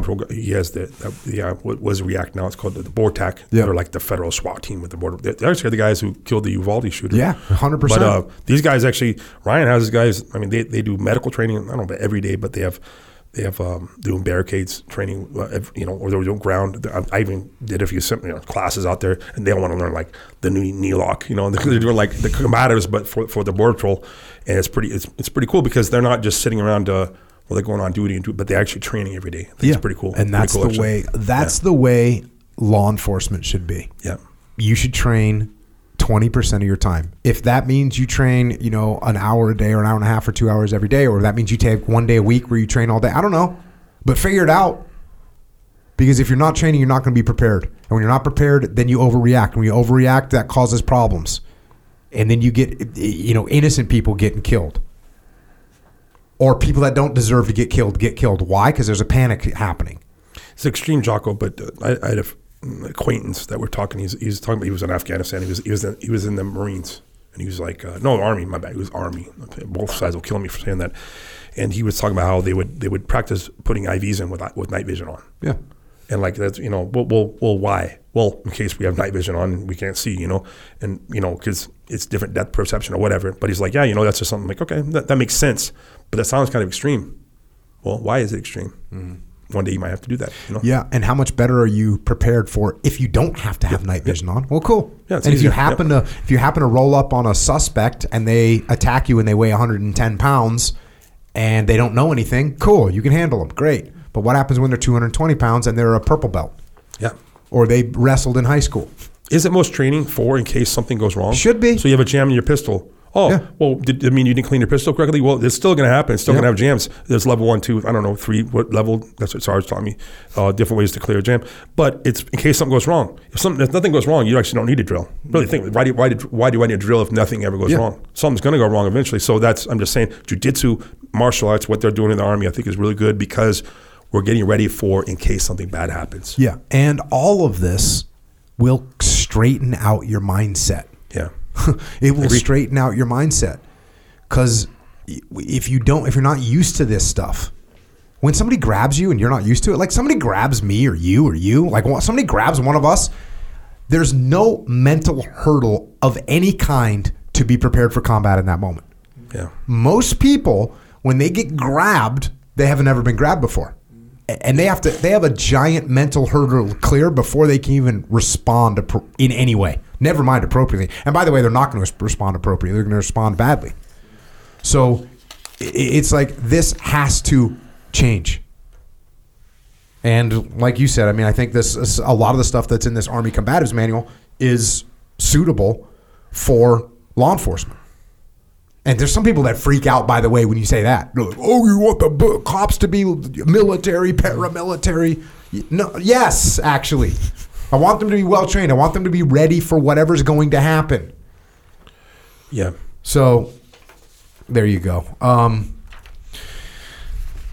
Then they go through like how to get people sustained where they can then keep up their training and stay good. Here's everyday mission essential task list requiring use of combative skills. A compliant subject at a traffic control point suddenly becomes non-compliant. These are just like things to run, just scenarios to run. The battalion indicates that an intelligent subject must be captured during the search and seizure mission. The lead man in the search team encounters hostile opposition and has a weapons malfunction. Okay. Could that happen? Yes, absolutely. 3, when turning a corner in a bunker complex, an enemy grabs a soldier's weapon and pins him against the wall. Okay, could that happen? Yes, it could. Yeah. In close quarters, an enemy attacks a soldier under zero illumination. Could that happen? Yes, it could. These are everyday situations that can happen. Well, yeah, they could happen in combat, but they could happen in law enforcement as well. And if you're not ready for them in any way, you're not going to know what to do, and you're going to fall apart. And then you're going to end up doing something stupid. I've heard, actually we talked about this when I was in Puerto Rico working with a couple of military guys, that a lot of guys are used to these optics, like these, EOTech, whatever these things on their carbines or their pistols. Yep. If that doesn't work one day or it goes out, they're not practiced with open sights. So the thing is, like, I mean, if you rely upon that right there, specific that, and you don't have that available to you, like, you're not keeping yourself up to date upon if something goes wrong. The drilling, I think, is really good. So if you're exactly caught and you can't see, if I have a hold of someone, I don't need my eyes that much, to be honest. You really don't need your eyes. You know what I'm talking about. If I have your leg, I know where it's people at. compete when they're blind. Yeah, absolutely. And there's some strong guys, some strong blind guys. Ryan Job, I was training with Ryan Job after he was blind. And it was like, once you make contact with him, it's like, it's on. Yeah. Talks about, a bunch of stuff with live training, ground sparring, situational sparring. Right? That's something that we've been doing for a long time. It's important. Yeah. Soldier A begins in Soldier B's guard. They spar until Soldier A passes the guard, is swept or submitted, and they go again. Like reset points, yeah. That's it. It's very straightforward things, but you could do that with every aspect, like any of these scenarios. You can run these scenarios. Okay, it's dark. You grab my weapon. Let's do it once. Let's do it twice. Let's do it 3 times. Let's do it 5 times. What works? What doesn't work? These are like pieces of the puzzle that separately is each piece is different, but in the end you put it all together. Because it's hard to do the puzzle unless you see what the picture is, what you're gonna make. And if you don't understand the pieces, they make the frame, with the corners first, and of course. And so I think it's a good way to have these situational, or I call it reset drills, or time and grade drills. It's really good to have. Yeah, and they go through everything from like how you spar on the ground, how you spar with takedowns, how you do. I guess we call it shoot boxing, where you're like boxing gloves, but you're doing takedowns. Yeah. What do they call that? They call it kickboxing with takedowns. Okay. And then you still have to sometimes, as you said earlier, if we only do shoot boxing and we never do wrestling by itself, or we never advance to where we're doing a full sparring, then we're gonna miss something. Yeah. So you have to mix it up to some extent, or it can be a problem.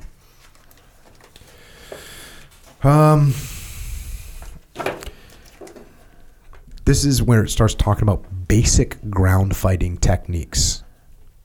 Basic ground fighting techniques build a so all that, like we now we're getting in. This is just talking about like how to run a program, how to set up a program, what the safety protocols are, and then it gets into the actual fighting. Basic ground fighting techniques build a fundamental understanding of dominant body positions and should be one of the primary focuses before moving on to more advanced techniques. Basic fight strategy. When 2 untrained fighters meet, they instinctively fight using the universal fight plan. They pummel each other with their fists until one of them receives enough damage that they cannot fight back effectively. Most forms of martial arts training are designed to make fighters better at executing this strategy. However, this approach has 2 drawbacks. One or both fighters are unarmed. Progress is solely dependent on the development of skill. This is actually 3 drawbacks. Bigger, stronger, and faster fighters have a natural advantage. Developing enough skill to overcome these advantages requires more time than can be dedicated to during institutional training. Well, that's a little bit of a weird thing to say because we already talked about, and they already talked about the fact that it's going to take time. So you can't use that excuse here a little bit. The Combatives program uses a more efficient approach. Fighting is taught in the context of strategy. The basic techniques serve as an educating metaphor to teach the basic fight strategy. Fighters learn to defeat an opponent by controlling the elements of the fight: range, angle, and level. The number one element of a fight is range. The Combatives program has 4 phases: projectile, striking, clinching, grappling. Yep. This chapter involves the soldiers, provides soldiers with these basic techniques at basic levels against an unarmed enemy. According to the circumstances surrounding conflict, fighters can use these techniques to disable opponent or force the opponent to submit. You know, we talk about these 4 different, like they're in the projectiles. That's actually something that's good. Yep. Box room, when you say, like, you can throw a chair at someone. Yeah, and the for sure. hands up. For sure. So one thing I noticed, Muay Thai, which of course great style, kickboxing, they kick with their shins, which that's how I kick. But if you have a boot on, if you block shin to shin with a shin, you have a strong shin, you're fine. But a boot hitting your shin, it's an issue, bro. It's an issue. So Savat from France, they have these little like wrestling shoes with little metal tips though. It's like, they're not pointy, but if you block like Muay Thai, they have those little shoes on with the metal tip. Ouch. Your shin it's a problem. So interesting, based on how you're dressed, a boot. If you block your shin, a boot kicking your shin is going to be, let's say, not a winning situation for you. So I'm just saying that essentially we're looking at now, because I'm sure they're not. They're thinking about having the uniform on, maybe body armor, the boots, maybe not a boot, maybe shoes, but different. It depends on how you're dressed. That's another thing too. However, I am on the side of Muay Thai. I'm on the side of, there's even this style in Burma where they use headbutts. It's crazy. It's pretty effective, by the way. Learn how to throw a headbutt. Yeah. This kind of stuff. So I do think it's good to get the training and it's with nice Muay Thai. when you got a helmet on. That's true. Because then you can headbutt somebody and it's like no damage to you at all. And they won't like the result. It's good times. The recipient. So the way, but if we spar with boots and you kick in the knees with boots, you're going to get hurt real fast. You probably can't. It's going to be more dangerous. You spar Muay Thai, you can learn how, in case someone had a boot on, how to defend it. You get the training from Muay Thai with the tactics and, let's say, the open-minded way that maybe the arm's showing here. And you could adapt tactics for something like that. I think it's good. To add the projectiles is actually a good detail. Well, and by projectiles, they also mean guns. Oh, okay, yeah. That counts as a projectile weapon. You mean throwing the rifle with someone? Yeah. Here's some like the basic concepts. Create space.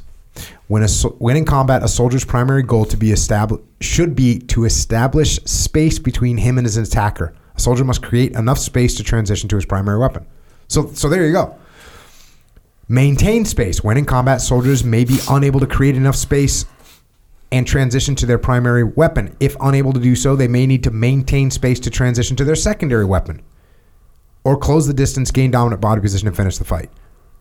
So you want to create space, you want to maintain space, you might have to close the distance. When training soldiers, the primary goal should be instilling the courage to close the distance.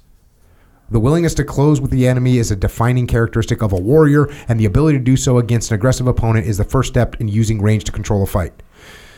This is something that I've talked about so much because you get that question all the time. Well, is jiu-jitsu really the best thing for self-defense? And you've heard me give this explanation 1,000 times.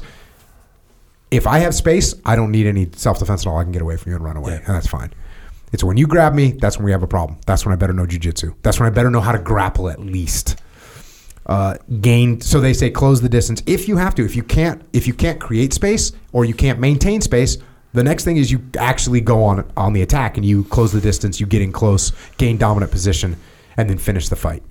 That's the protocol that they give. And then it gets into ground grappling. Ground grappling provides a sound base. And by the way, I'm not reading the whole book, obviously, but it's skipping ahead to the ground grappling, basic techniques. Stand in base with a primary weapon, fighting stance, opposing grip, thumbs grip, wrestler's grip, thumb and thumbless grip. Dominant body positions, rear mount, guard, side control. And then it starts giving basic positions, basic moves. And it goes through, basic finishing moves. Rear naked choke, cross collar choke from the mount and guard, bent arm bar from the mount and side control, straight arm bar from the mount, straight arm bar from the guard, guillotine choke. Blood chokes attack the blood supply to the brain. Air chokes attack the air supply. These chokes will take longer to cause unconsciousness. Gives joint locks. Tapping procedures. That's always good. I think I failed on that one when I hurt John Dudley, my buddy John Dudley. He pushed him. No, I didn't give him like a pre-brief. Oh, okay. You know, like, hey, dude, I just assumed that he would just tap. And it may or may not help because he was also kind of fired up, you know. John Dudley going berserker mode, level 9. Oh, yeah. And he's a great athlete in like 29 different categories.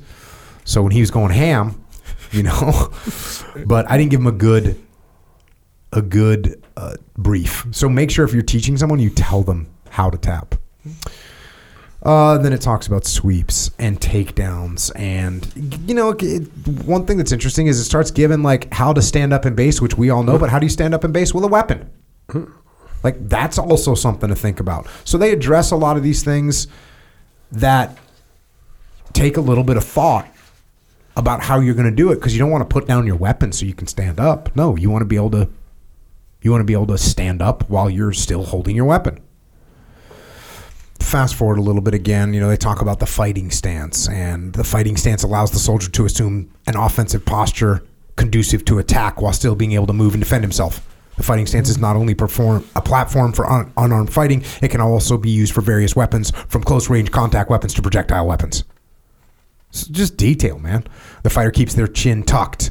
The fighter looks just beneath their eyebrows at the opponent. The fighter uses the lead shoulder to block the side of the face.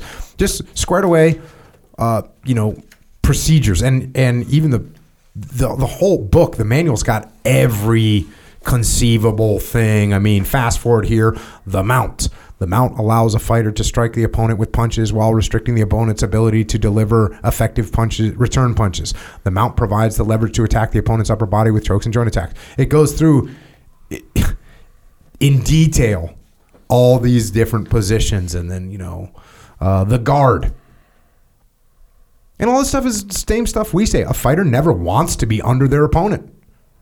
The guard enables them to defend themselves and transition off their back into a more advantageous position. That's always, what are you going to do in a street fight? Pull guard? No one says that.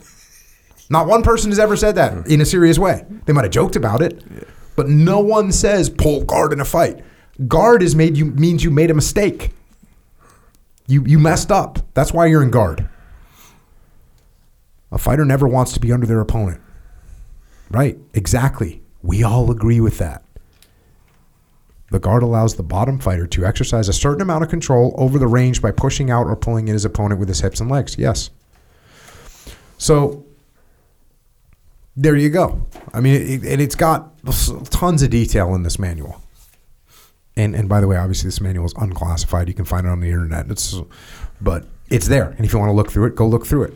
Learn some stuff. Learn about intermediate ground fighting techniques. So then it starts talking about the intermediate fight strategy involves adjusting the basic fight strategy taught in Chapter 3 to accommodate the unpredictable and varying nature of operations. Though learning basic combative techniques taught in Chapter 3, soldiers are instilled with basic fight strategy, the easiest way to impact a soldier's fighting ability. However, soldiers often find themselves in unpredictable situations that span the spectrum of operations. Therefore, soldiers must be prepared to adjust their fight strategy to fit the situation rather than making every situation fit the preferred strategy. So this is telling you to learn more and be adaptable and try different scenarios. And now you start talking about intermediate mount and side control techniques. Posting on the arms, posting on the side, larger opponent pins. Wrists is just getting into more advanced stuff.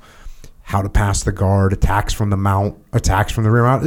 It just continues to grow your skill level and eventually gets to grappling with strikes.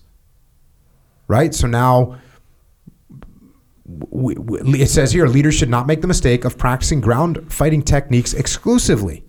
Striking is an integral part of all types of fighting. Grappling with open and closed fist strikes force the fighters to ensure that they have positive control over their opponent's hands, which in turn can prevent the fighter's opponent from striking them in the face or using weapons. This is what's cool about Eddie Bravo's combat jiu-jitsu, right? Yeah.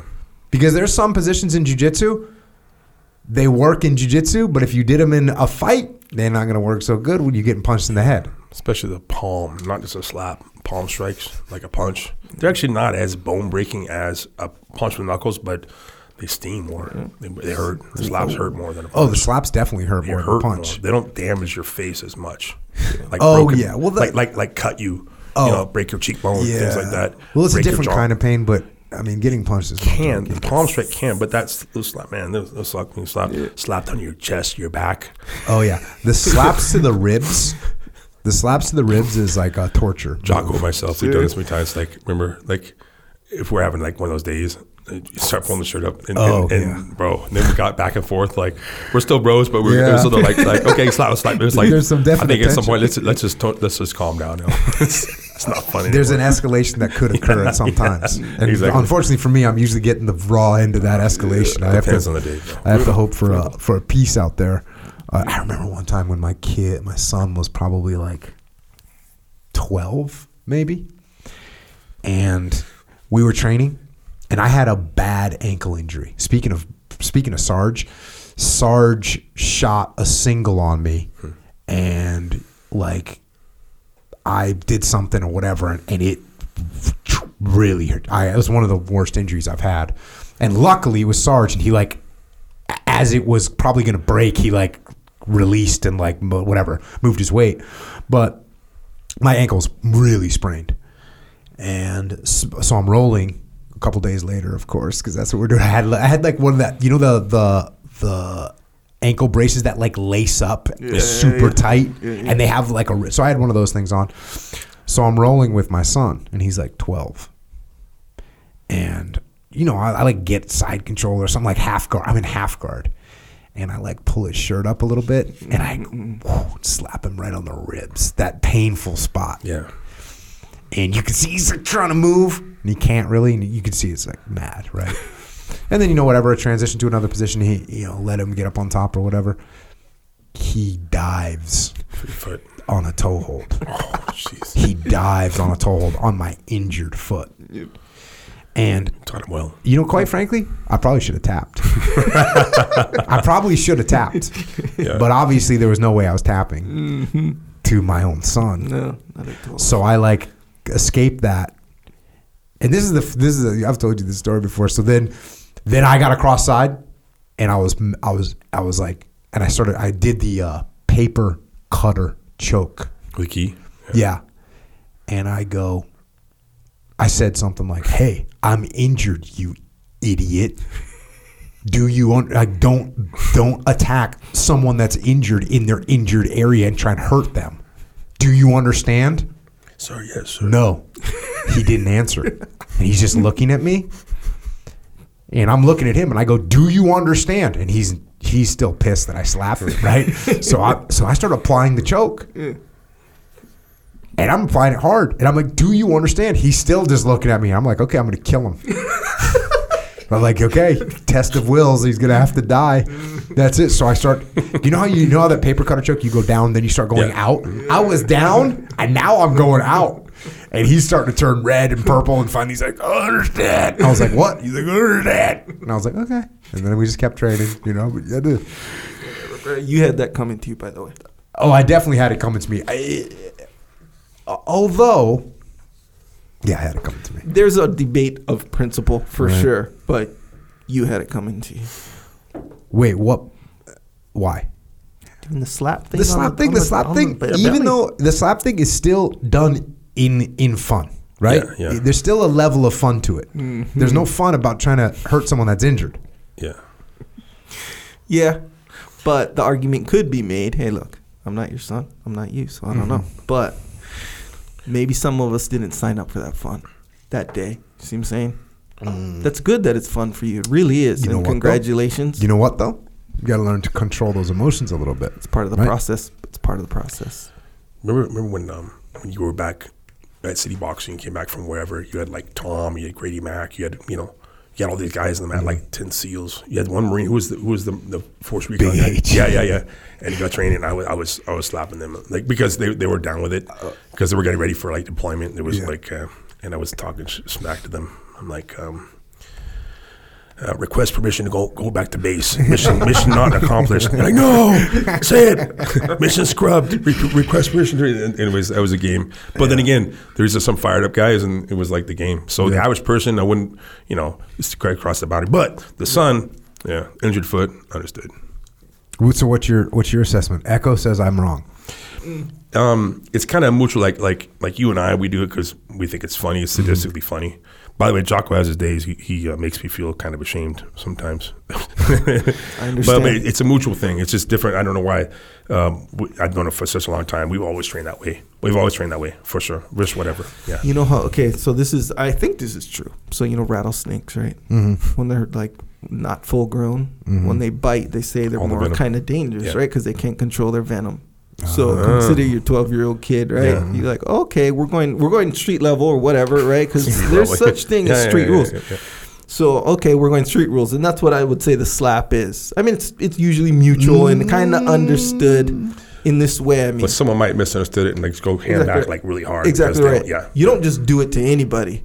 So I'm not rolling like a random person and start the thing. It has to be your friend or your enemy. Exactly friend or right. enemy. And why don't we do it to anyone? No, actually, you wouldn't even really rib slap your enemy. That's sort of like a dumb move, right? This is just like general friendly harassment. Friendly harassment. Exactly right. So, but the reason you don't do it to like a stranger or something is like you don't know their reaction. Yeah, they're not under that element of control that your friends are. Yeah. Now, 12-year-old kid, who's to say where he's at mentally? See what I'm saying? Apparently he's in vengeance mode. He is like a little rattlesnake where he's like, okay, we're taking it to that level. We'll take it to that level. He don't know though. He didn't know what that means as far as the translation to what he can do, So he's just going for what's he going for? He's going for jumping on that toe hold. Yeah, all day. And cranking. Like I said, cranking. You had that coming to you, sir. I don't know, man. I guess I see you're probably right, man. Yeah. For to me, that escalation, I guess you know what it is? Part of it is, for me, this was just like a way to make things more fun. Yeah, I would actually agree with that. Dean, like there's a certain level of, if Dean and I get in that zone, there's a certain level of, it's just a way to make it a little bit more fun, a little bit more consequences. Yeah. The other day, training with Jocko, like I was having a good day, and I'm like, Neon, we call it park bench. Remember park bench? It's like your shin is in the face and you can't move. And I'm like, all right, sir, straighten your legs. Like I'm trying to make him like lie against the wall straight, but he won't let me do it. So you're pinned, just like your back's on the wall, you're on your side, and someone's shin is in your face and your stomach. You're just like, fuck, man. It's called park bench. It's worse than Neon's stomach. It's a very demoralizing situation. Jocko did it back to me, of course, but yeah, it just makes it fun, And it looks real bad too. It looks pretty bad. It's called park bench. The humiliation level's high for that one. Humiliation level's high. When you're on the bottom, you're like, you feel like, I don't know why I'm here, bro. It's like I made several mistakes too. Yeah. For anyone not aware, a toe hold is basically grabbing like your toe, doing that, but for your toe, and it's actually, your arm is more flexible than your ankle or your knee, so it can be a damaging move for anyone wondering what a toe hold is. Grabbing the toe, twisting the ankle, therefore the knee as well. Yeah. For the record, I don't think necessarily that you were in the wrong. In fact, I think that your son was kind of technically in the wrong, but a little rattlesnake, you can't expect him to control, to know the line all definitely. All right, who was tactical? Who was strategical? Which one was tactical and strategical? Was that a strategic? Strategic versus tactical? Strategically, he's trying to make him into a tougher, better fighter, young man. Yeah, so there tactically, you go. was it a good? Tactically, maybe I shouldn't have let him out. Teach him a long-lasting lesson. But imagine the thing that I will say is like, it surprised me, right? It surprised me that he dove on the toe hold. Yeah. Because he had the weird combination of Dean Lister and Jeff Glover game. Because he would train with Dean Lister and Jeff Glover, so he had these weird heel hooks and like toe holds, and then he's like doing weird flexible things. So anyways, you gotta watch out for that stuff. There is this careful element that little too, rattlesnake. Where I kind of went over this with you real briefly one time in our whole life, where and Dean, you could probably understand this too. Okay, let's say we roll, right? And in my mind, I believe like you're just so much better than me, and we're rolling. I'm just trying to, but at the end of the day, I know like you're just so much better than me. I'm 12 years old, or I'm me and you're you, or whatever, right? Let's say, okay, you tap me out, Dean. You tap me out real quick, and then I'm like, oh man, cool. And then I like act like I'm gonna walk away, and then I jump on your back, and we start rolling again, right? Just kind of like half joking, but we still go and roll or whatever. You kind of concede a little bit, where it's like, okay, I see what's going on. Yeah. Like we're in a real training scenario, we wouldn't do that, right? Yeah. So Dean's gonna escalate.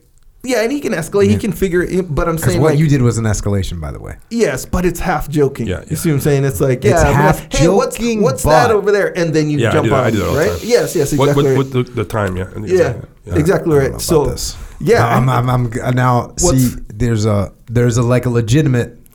Like you escalated. If you just jump to someone's back, even though you quote unquote are joking, you still got their back, and now you're trying to choke them. what's funny is that's exactly what he said. You Too, know what I'm saying? And he was like, "You indicate. I forget your words, but you indicated that like don't do that. Like Yeah. we're not trying. Like Oh, you're you mean kinda you not- did it to me for real? Yeah. Oh yeah, bro. A long time ago, I used to always do that kind of stuff to you. And then I was like, "Hey, bro, what did I say? Did I say something to you? That's weird." When we actually talked about it, you're like you. I forget your exact words, but you weren't down for that. Like not as Look down. at that, dude. But You found me. Like, but call me out. Put it this way. I was surprised because it's not like you did anything. You know, it's not like you said, "Hey, don't do that" or nothing, because you never said anything like that. But when you indicate, "Oh yeah, you're not down for that," I understood. But you have to understand, I wouldn't do that if we had a real It was like, you're so much better than me. Yeah. So yeah, I'm gonna jump on your back, and I still don't expect to get the better of you, even if I jump on your back, because you're so much. It's like that attitude, I think. So that could have been what your son had in his mind a little bit too, though. See what I'm Just gonna saying? go for it. Yeah, like I mean, obviously Dean's not gonna do that. Dean will do that. Wait, you go for your injured? Hell yeah. No, I wouldn't do that. There you go. There's some protocols. There's some etiquette, Protocols, sure. right? Etiquette. Sometimes it gets violated. Sometimes it's gray areas. I'm probably wrong. Kid's 12. Should be nicer. Should have been a nicer dad. Sorry about that, kid. Yeah, we talked about grappling with strikes and all that, and it goes through some of those things, and then it gets into like advanced ground fighting techniques and north-south escapes and north-south, like all those things, chain attacks and how everything's connected. So leg attacks, Dean Lister. This section covers the advanced leg attacks. These techniques are taught as a way to change the fighter's position into a submission. Although the techniques are advanced, they still present the same amount of hazard as attacks learned at lower levels. So we got some ideas behind that as well. Reading an opponent's moves. I mean, this is just a very thorough book about combatives. And they just did a great job with it. And a lot of the theories that are in here just cover what we know, and they do it in a very professional way, in a very thorough way. And the last thing that it talks about is competition and the spirit of competition, the competition principles. He says this is important. Two things. We'll finish with this. Combatives techniques are too dangerous for competition. Although many techniques are too dangerous for live competition, many benefits can be gained by competing, even when using a limited set of techniques. So there are some things that are too dangerous. And then it says, risks of competition outweigh the benefits. Many programs have failed because there was no motivation to train. Competitions are a useful tool to motivate both soldiers and unit leaders to emphasize combatives training. So, competition, very important. And there you have it. Like I said, great document. Outstanding job by the Army for moving in that direction. That's incredible, yeah. Yeah, and the Marine Corps has the McMap. We could go through that. The Marine Corps Martial Arts Program. I know Special Operations. Well, I know in the SEAL teams we moved in that direction as well. Around the same. Actually, I don't know time wise, but we all end up in the same place. And the theory here is like you got to compete, you got to learn, you got to test, you got to get better. You know the saying, "Keep it real." Yeah. You ever say that, Echo? You ever say, "Hey, keep it real"? I say it from time to time, yes, sir. Dean, you ever say "keep it real"? At high school, maybe. I actually say "keep it real," like almost, and I kind of just throw it out there. Like if I'm, someone goes, "Hey, what's up?" I'll be like, "Oh, you keeping it real?" Like that, kind of just whatever. Sure. Kind of a throwaway comment. Sure. But I was thinking about it. It's actually a good attitude to have with combatives, with fighting, with life. Keep it real. And that's what I think this does. Keep it real. Don't allow for the lies. The lies. You got to test. You got to learn. You got to adapt. You got to improve. Then you got to retest. And you can do that with fighting, and you can do that with everything in life. And that's how we become better fighters, and that's how we become better people. Yeah. So that's my recommendation, man. It's true. Train. Get out there. Anything else on combatives? Dean List. Combatives. Well, we're looking at that fine balance of training, something you could train, you could replicate over and over without getting really injured or hurt. Yep. With also including some realism as far as getting ready for the actual threat that you will face. Such as, by the way, if you grapple on concrete all the time, it's going to suck. Mm-hmm. Now, you want to be aware, for instance, one time actually I fell for some reason on the concrete with my hand and broke my hand because we have mats. So I know how to fight if I don't have mats, but I made a mistake. I should open my hands at the right time. These are things I have to keep in mind. But then again, you want to train on mats, right? So why not always train on concrete? Well, because your knees will be jacked up, you'll hurt your head, you're going to break your elbow eventually. But you want to be aware of that. Mm-hmm. One thing, it was one of Sergeant Nosem and all the guys in Puerto Rico when I was there for a few weeks after the hurricanes working. We're just delivering water, that's all. One guy, and you probably know him, I don't know his name, but the story is the guy was an ex-Tier 1 whatever, I don't know, SEAL, I think SEAL, became a cop, but he was ranked top 10 in the world with shooting, but where your hands are here, and you reach, it's a quick draw. Mm-hmm. The guy's like ranked top 10 in the world is at the quick draw where your hands are above your head. So he got stuck up, like he was off duty, someone actually pulled a gun on him, he went like this. Because he's so trained to do that, he still won, killed. He drew on the draw. I mean, the guy was. I mean, that's how fast this guy. He's still. Yeah, it's considered like you're not supposed to draw if someone is already. It's considered dumb. Yeah. This guy's too fast. So he actually went from here and still eliminated. Survived. And the guy, I don't think he made it. The guy with the loaded gun trying to rob him. But the thing is, that training of him being so fast is good. But he didn't need to do this. He's trained so much to shoot from here. He still won. But that's a wasted movement. Think about that. So he still won. So that right there, that kind of training, I think, for quick draw is good. But then again, don't put your hands up here. Maybe that actually played into the whole, okay, he's complying. Yeah. Maybe it's actually good. But I'm saying it's a waste. They were saying how he still survived because he was trained. So that was just, and you know the guy, I don't know his name, but that was Sarge and all the guys in there. Like, it's a tight community. Yeah. So I think it's good to have that middle ground. We're looking for the middle ground. You want to replicate things. You want to be able to do it in a relatively safe environment, but always be prepared for what is going to happen potentially. That's why I like what the Army's doing. It's a guideline. There's some flexibility there, I think. Of course, leg locks. You know the story about the Russian.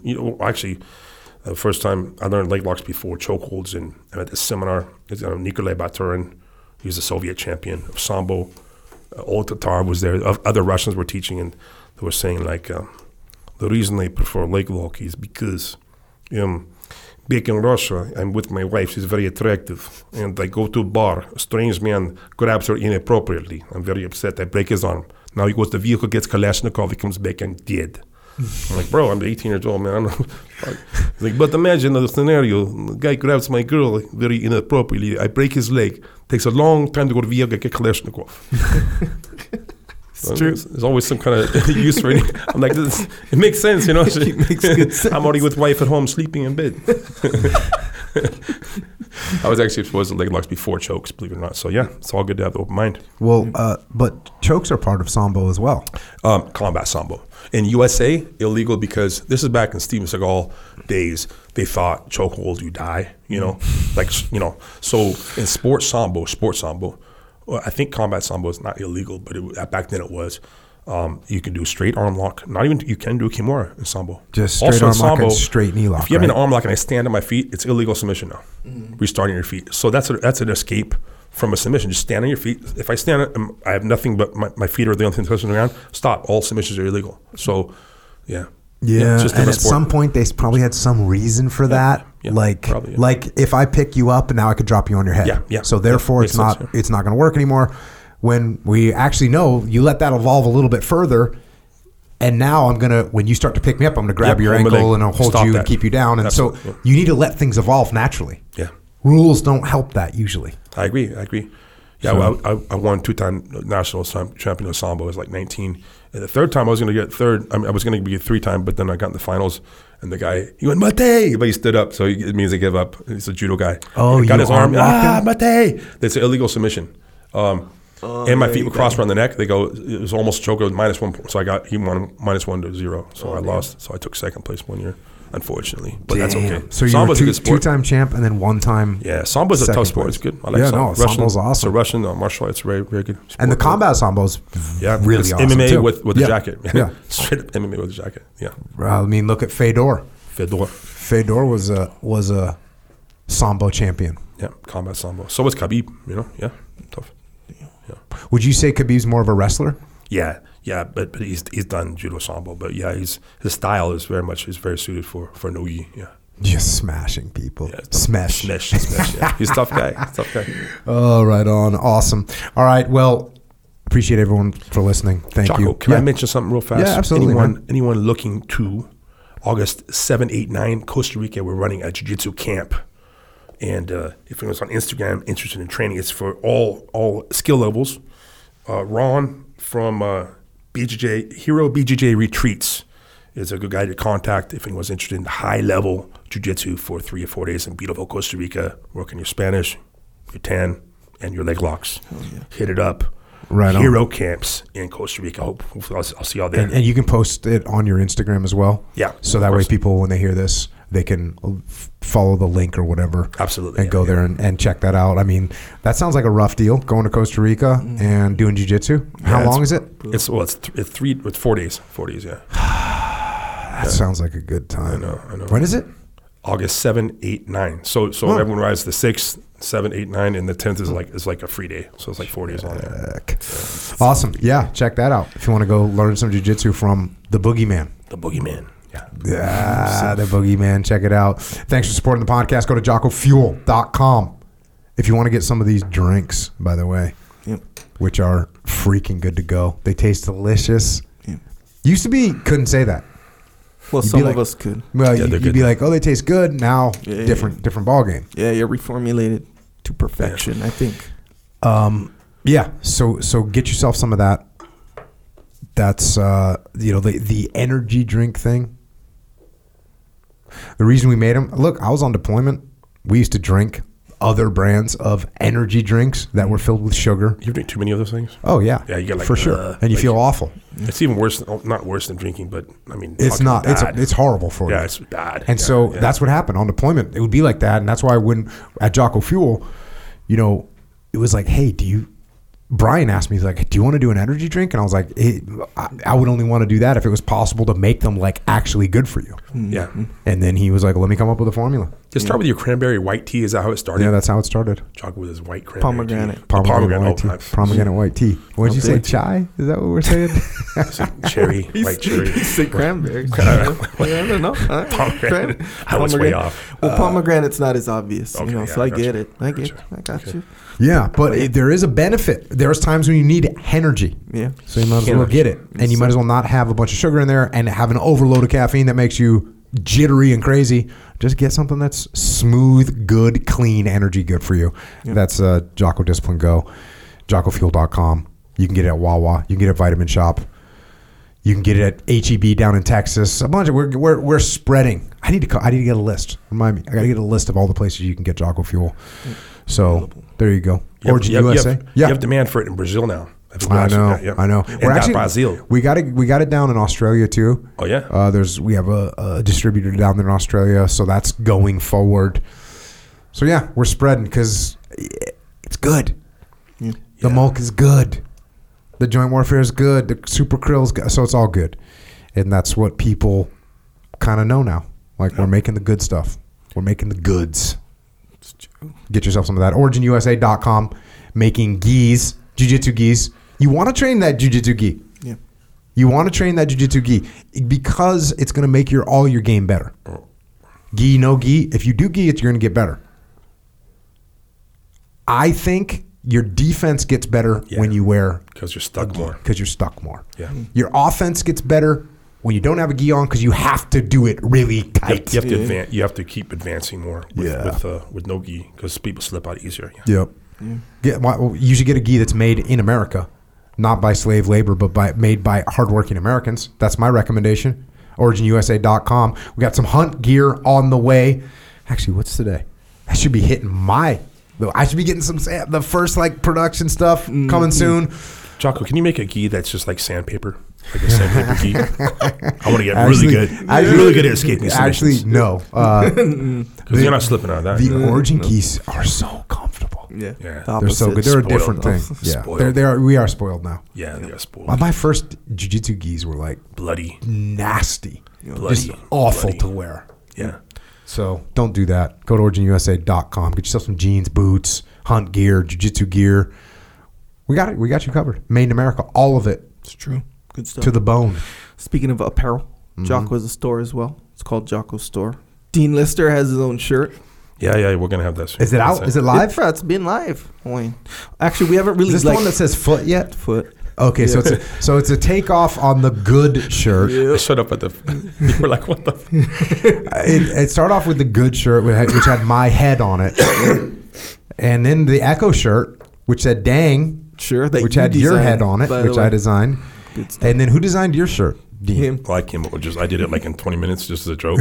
I wore it to the pocket. And he was like, oh, everyone liked it. It looked good. Yeah, it's like, hey, man. So if you don't know, Dean Lister is notorious and famous for changing the realm of jiu-jitsu by attacking the feet and the legs and the knees.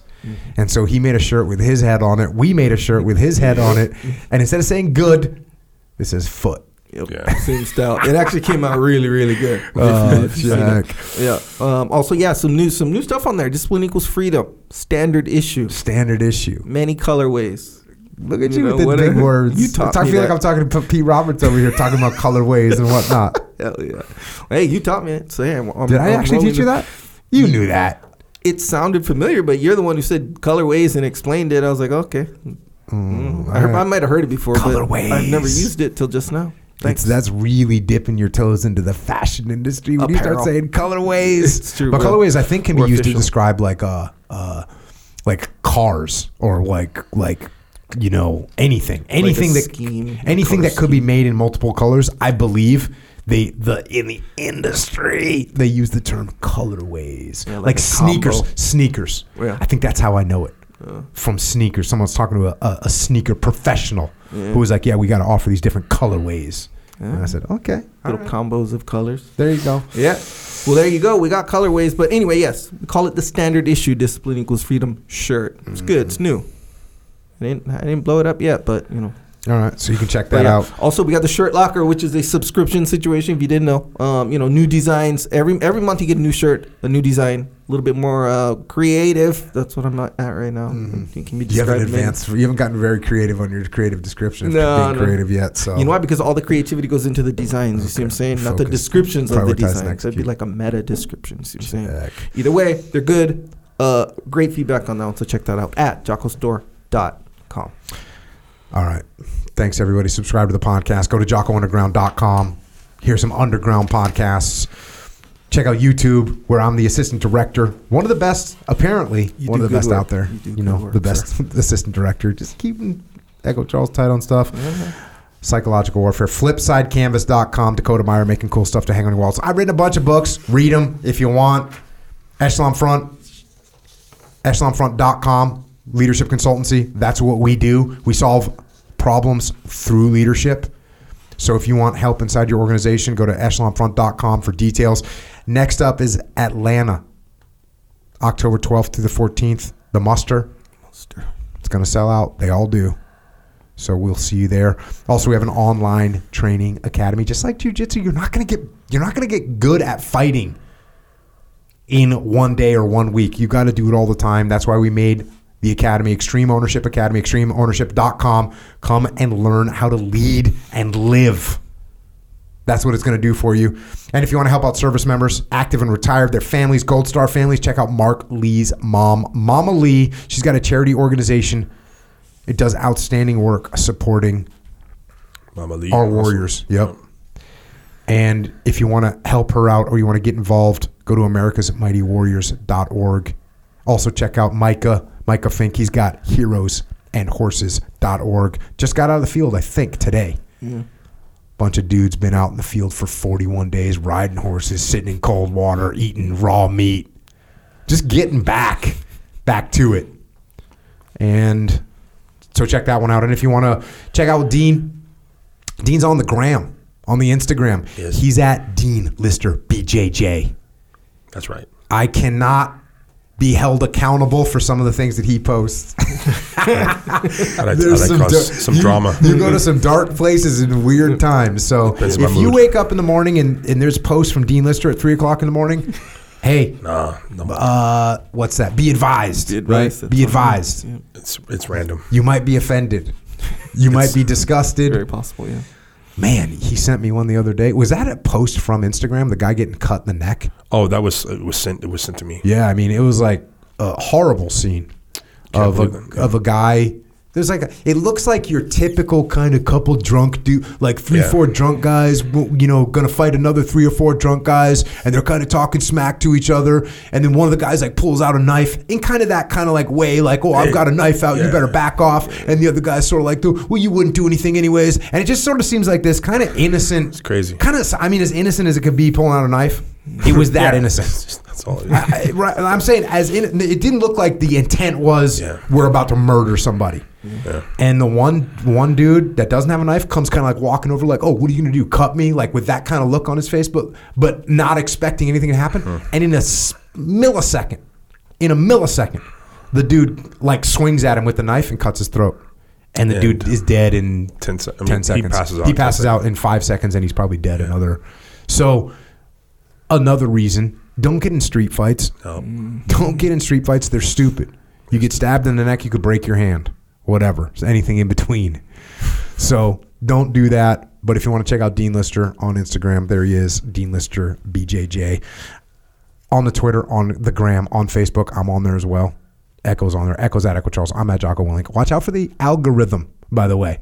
Because that thing's going to grab you. It's going to waste an hour of your day.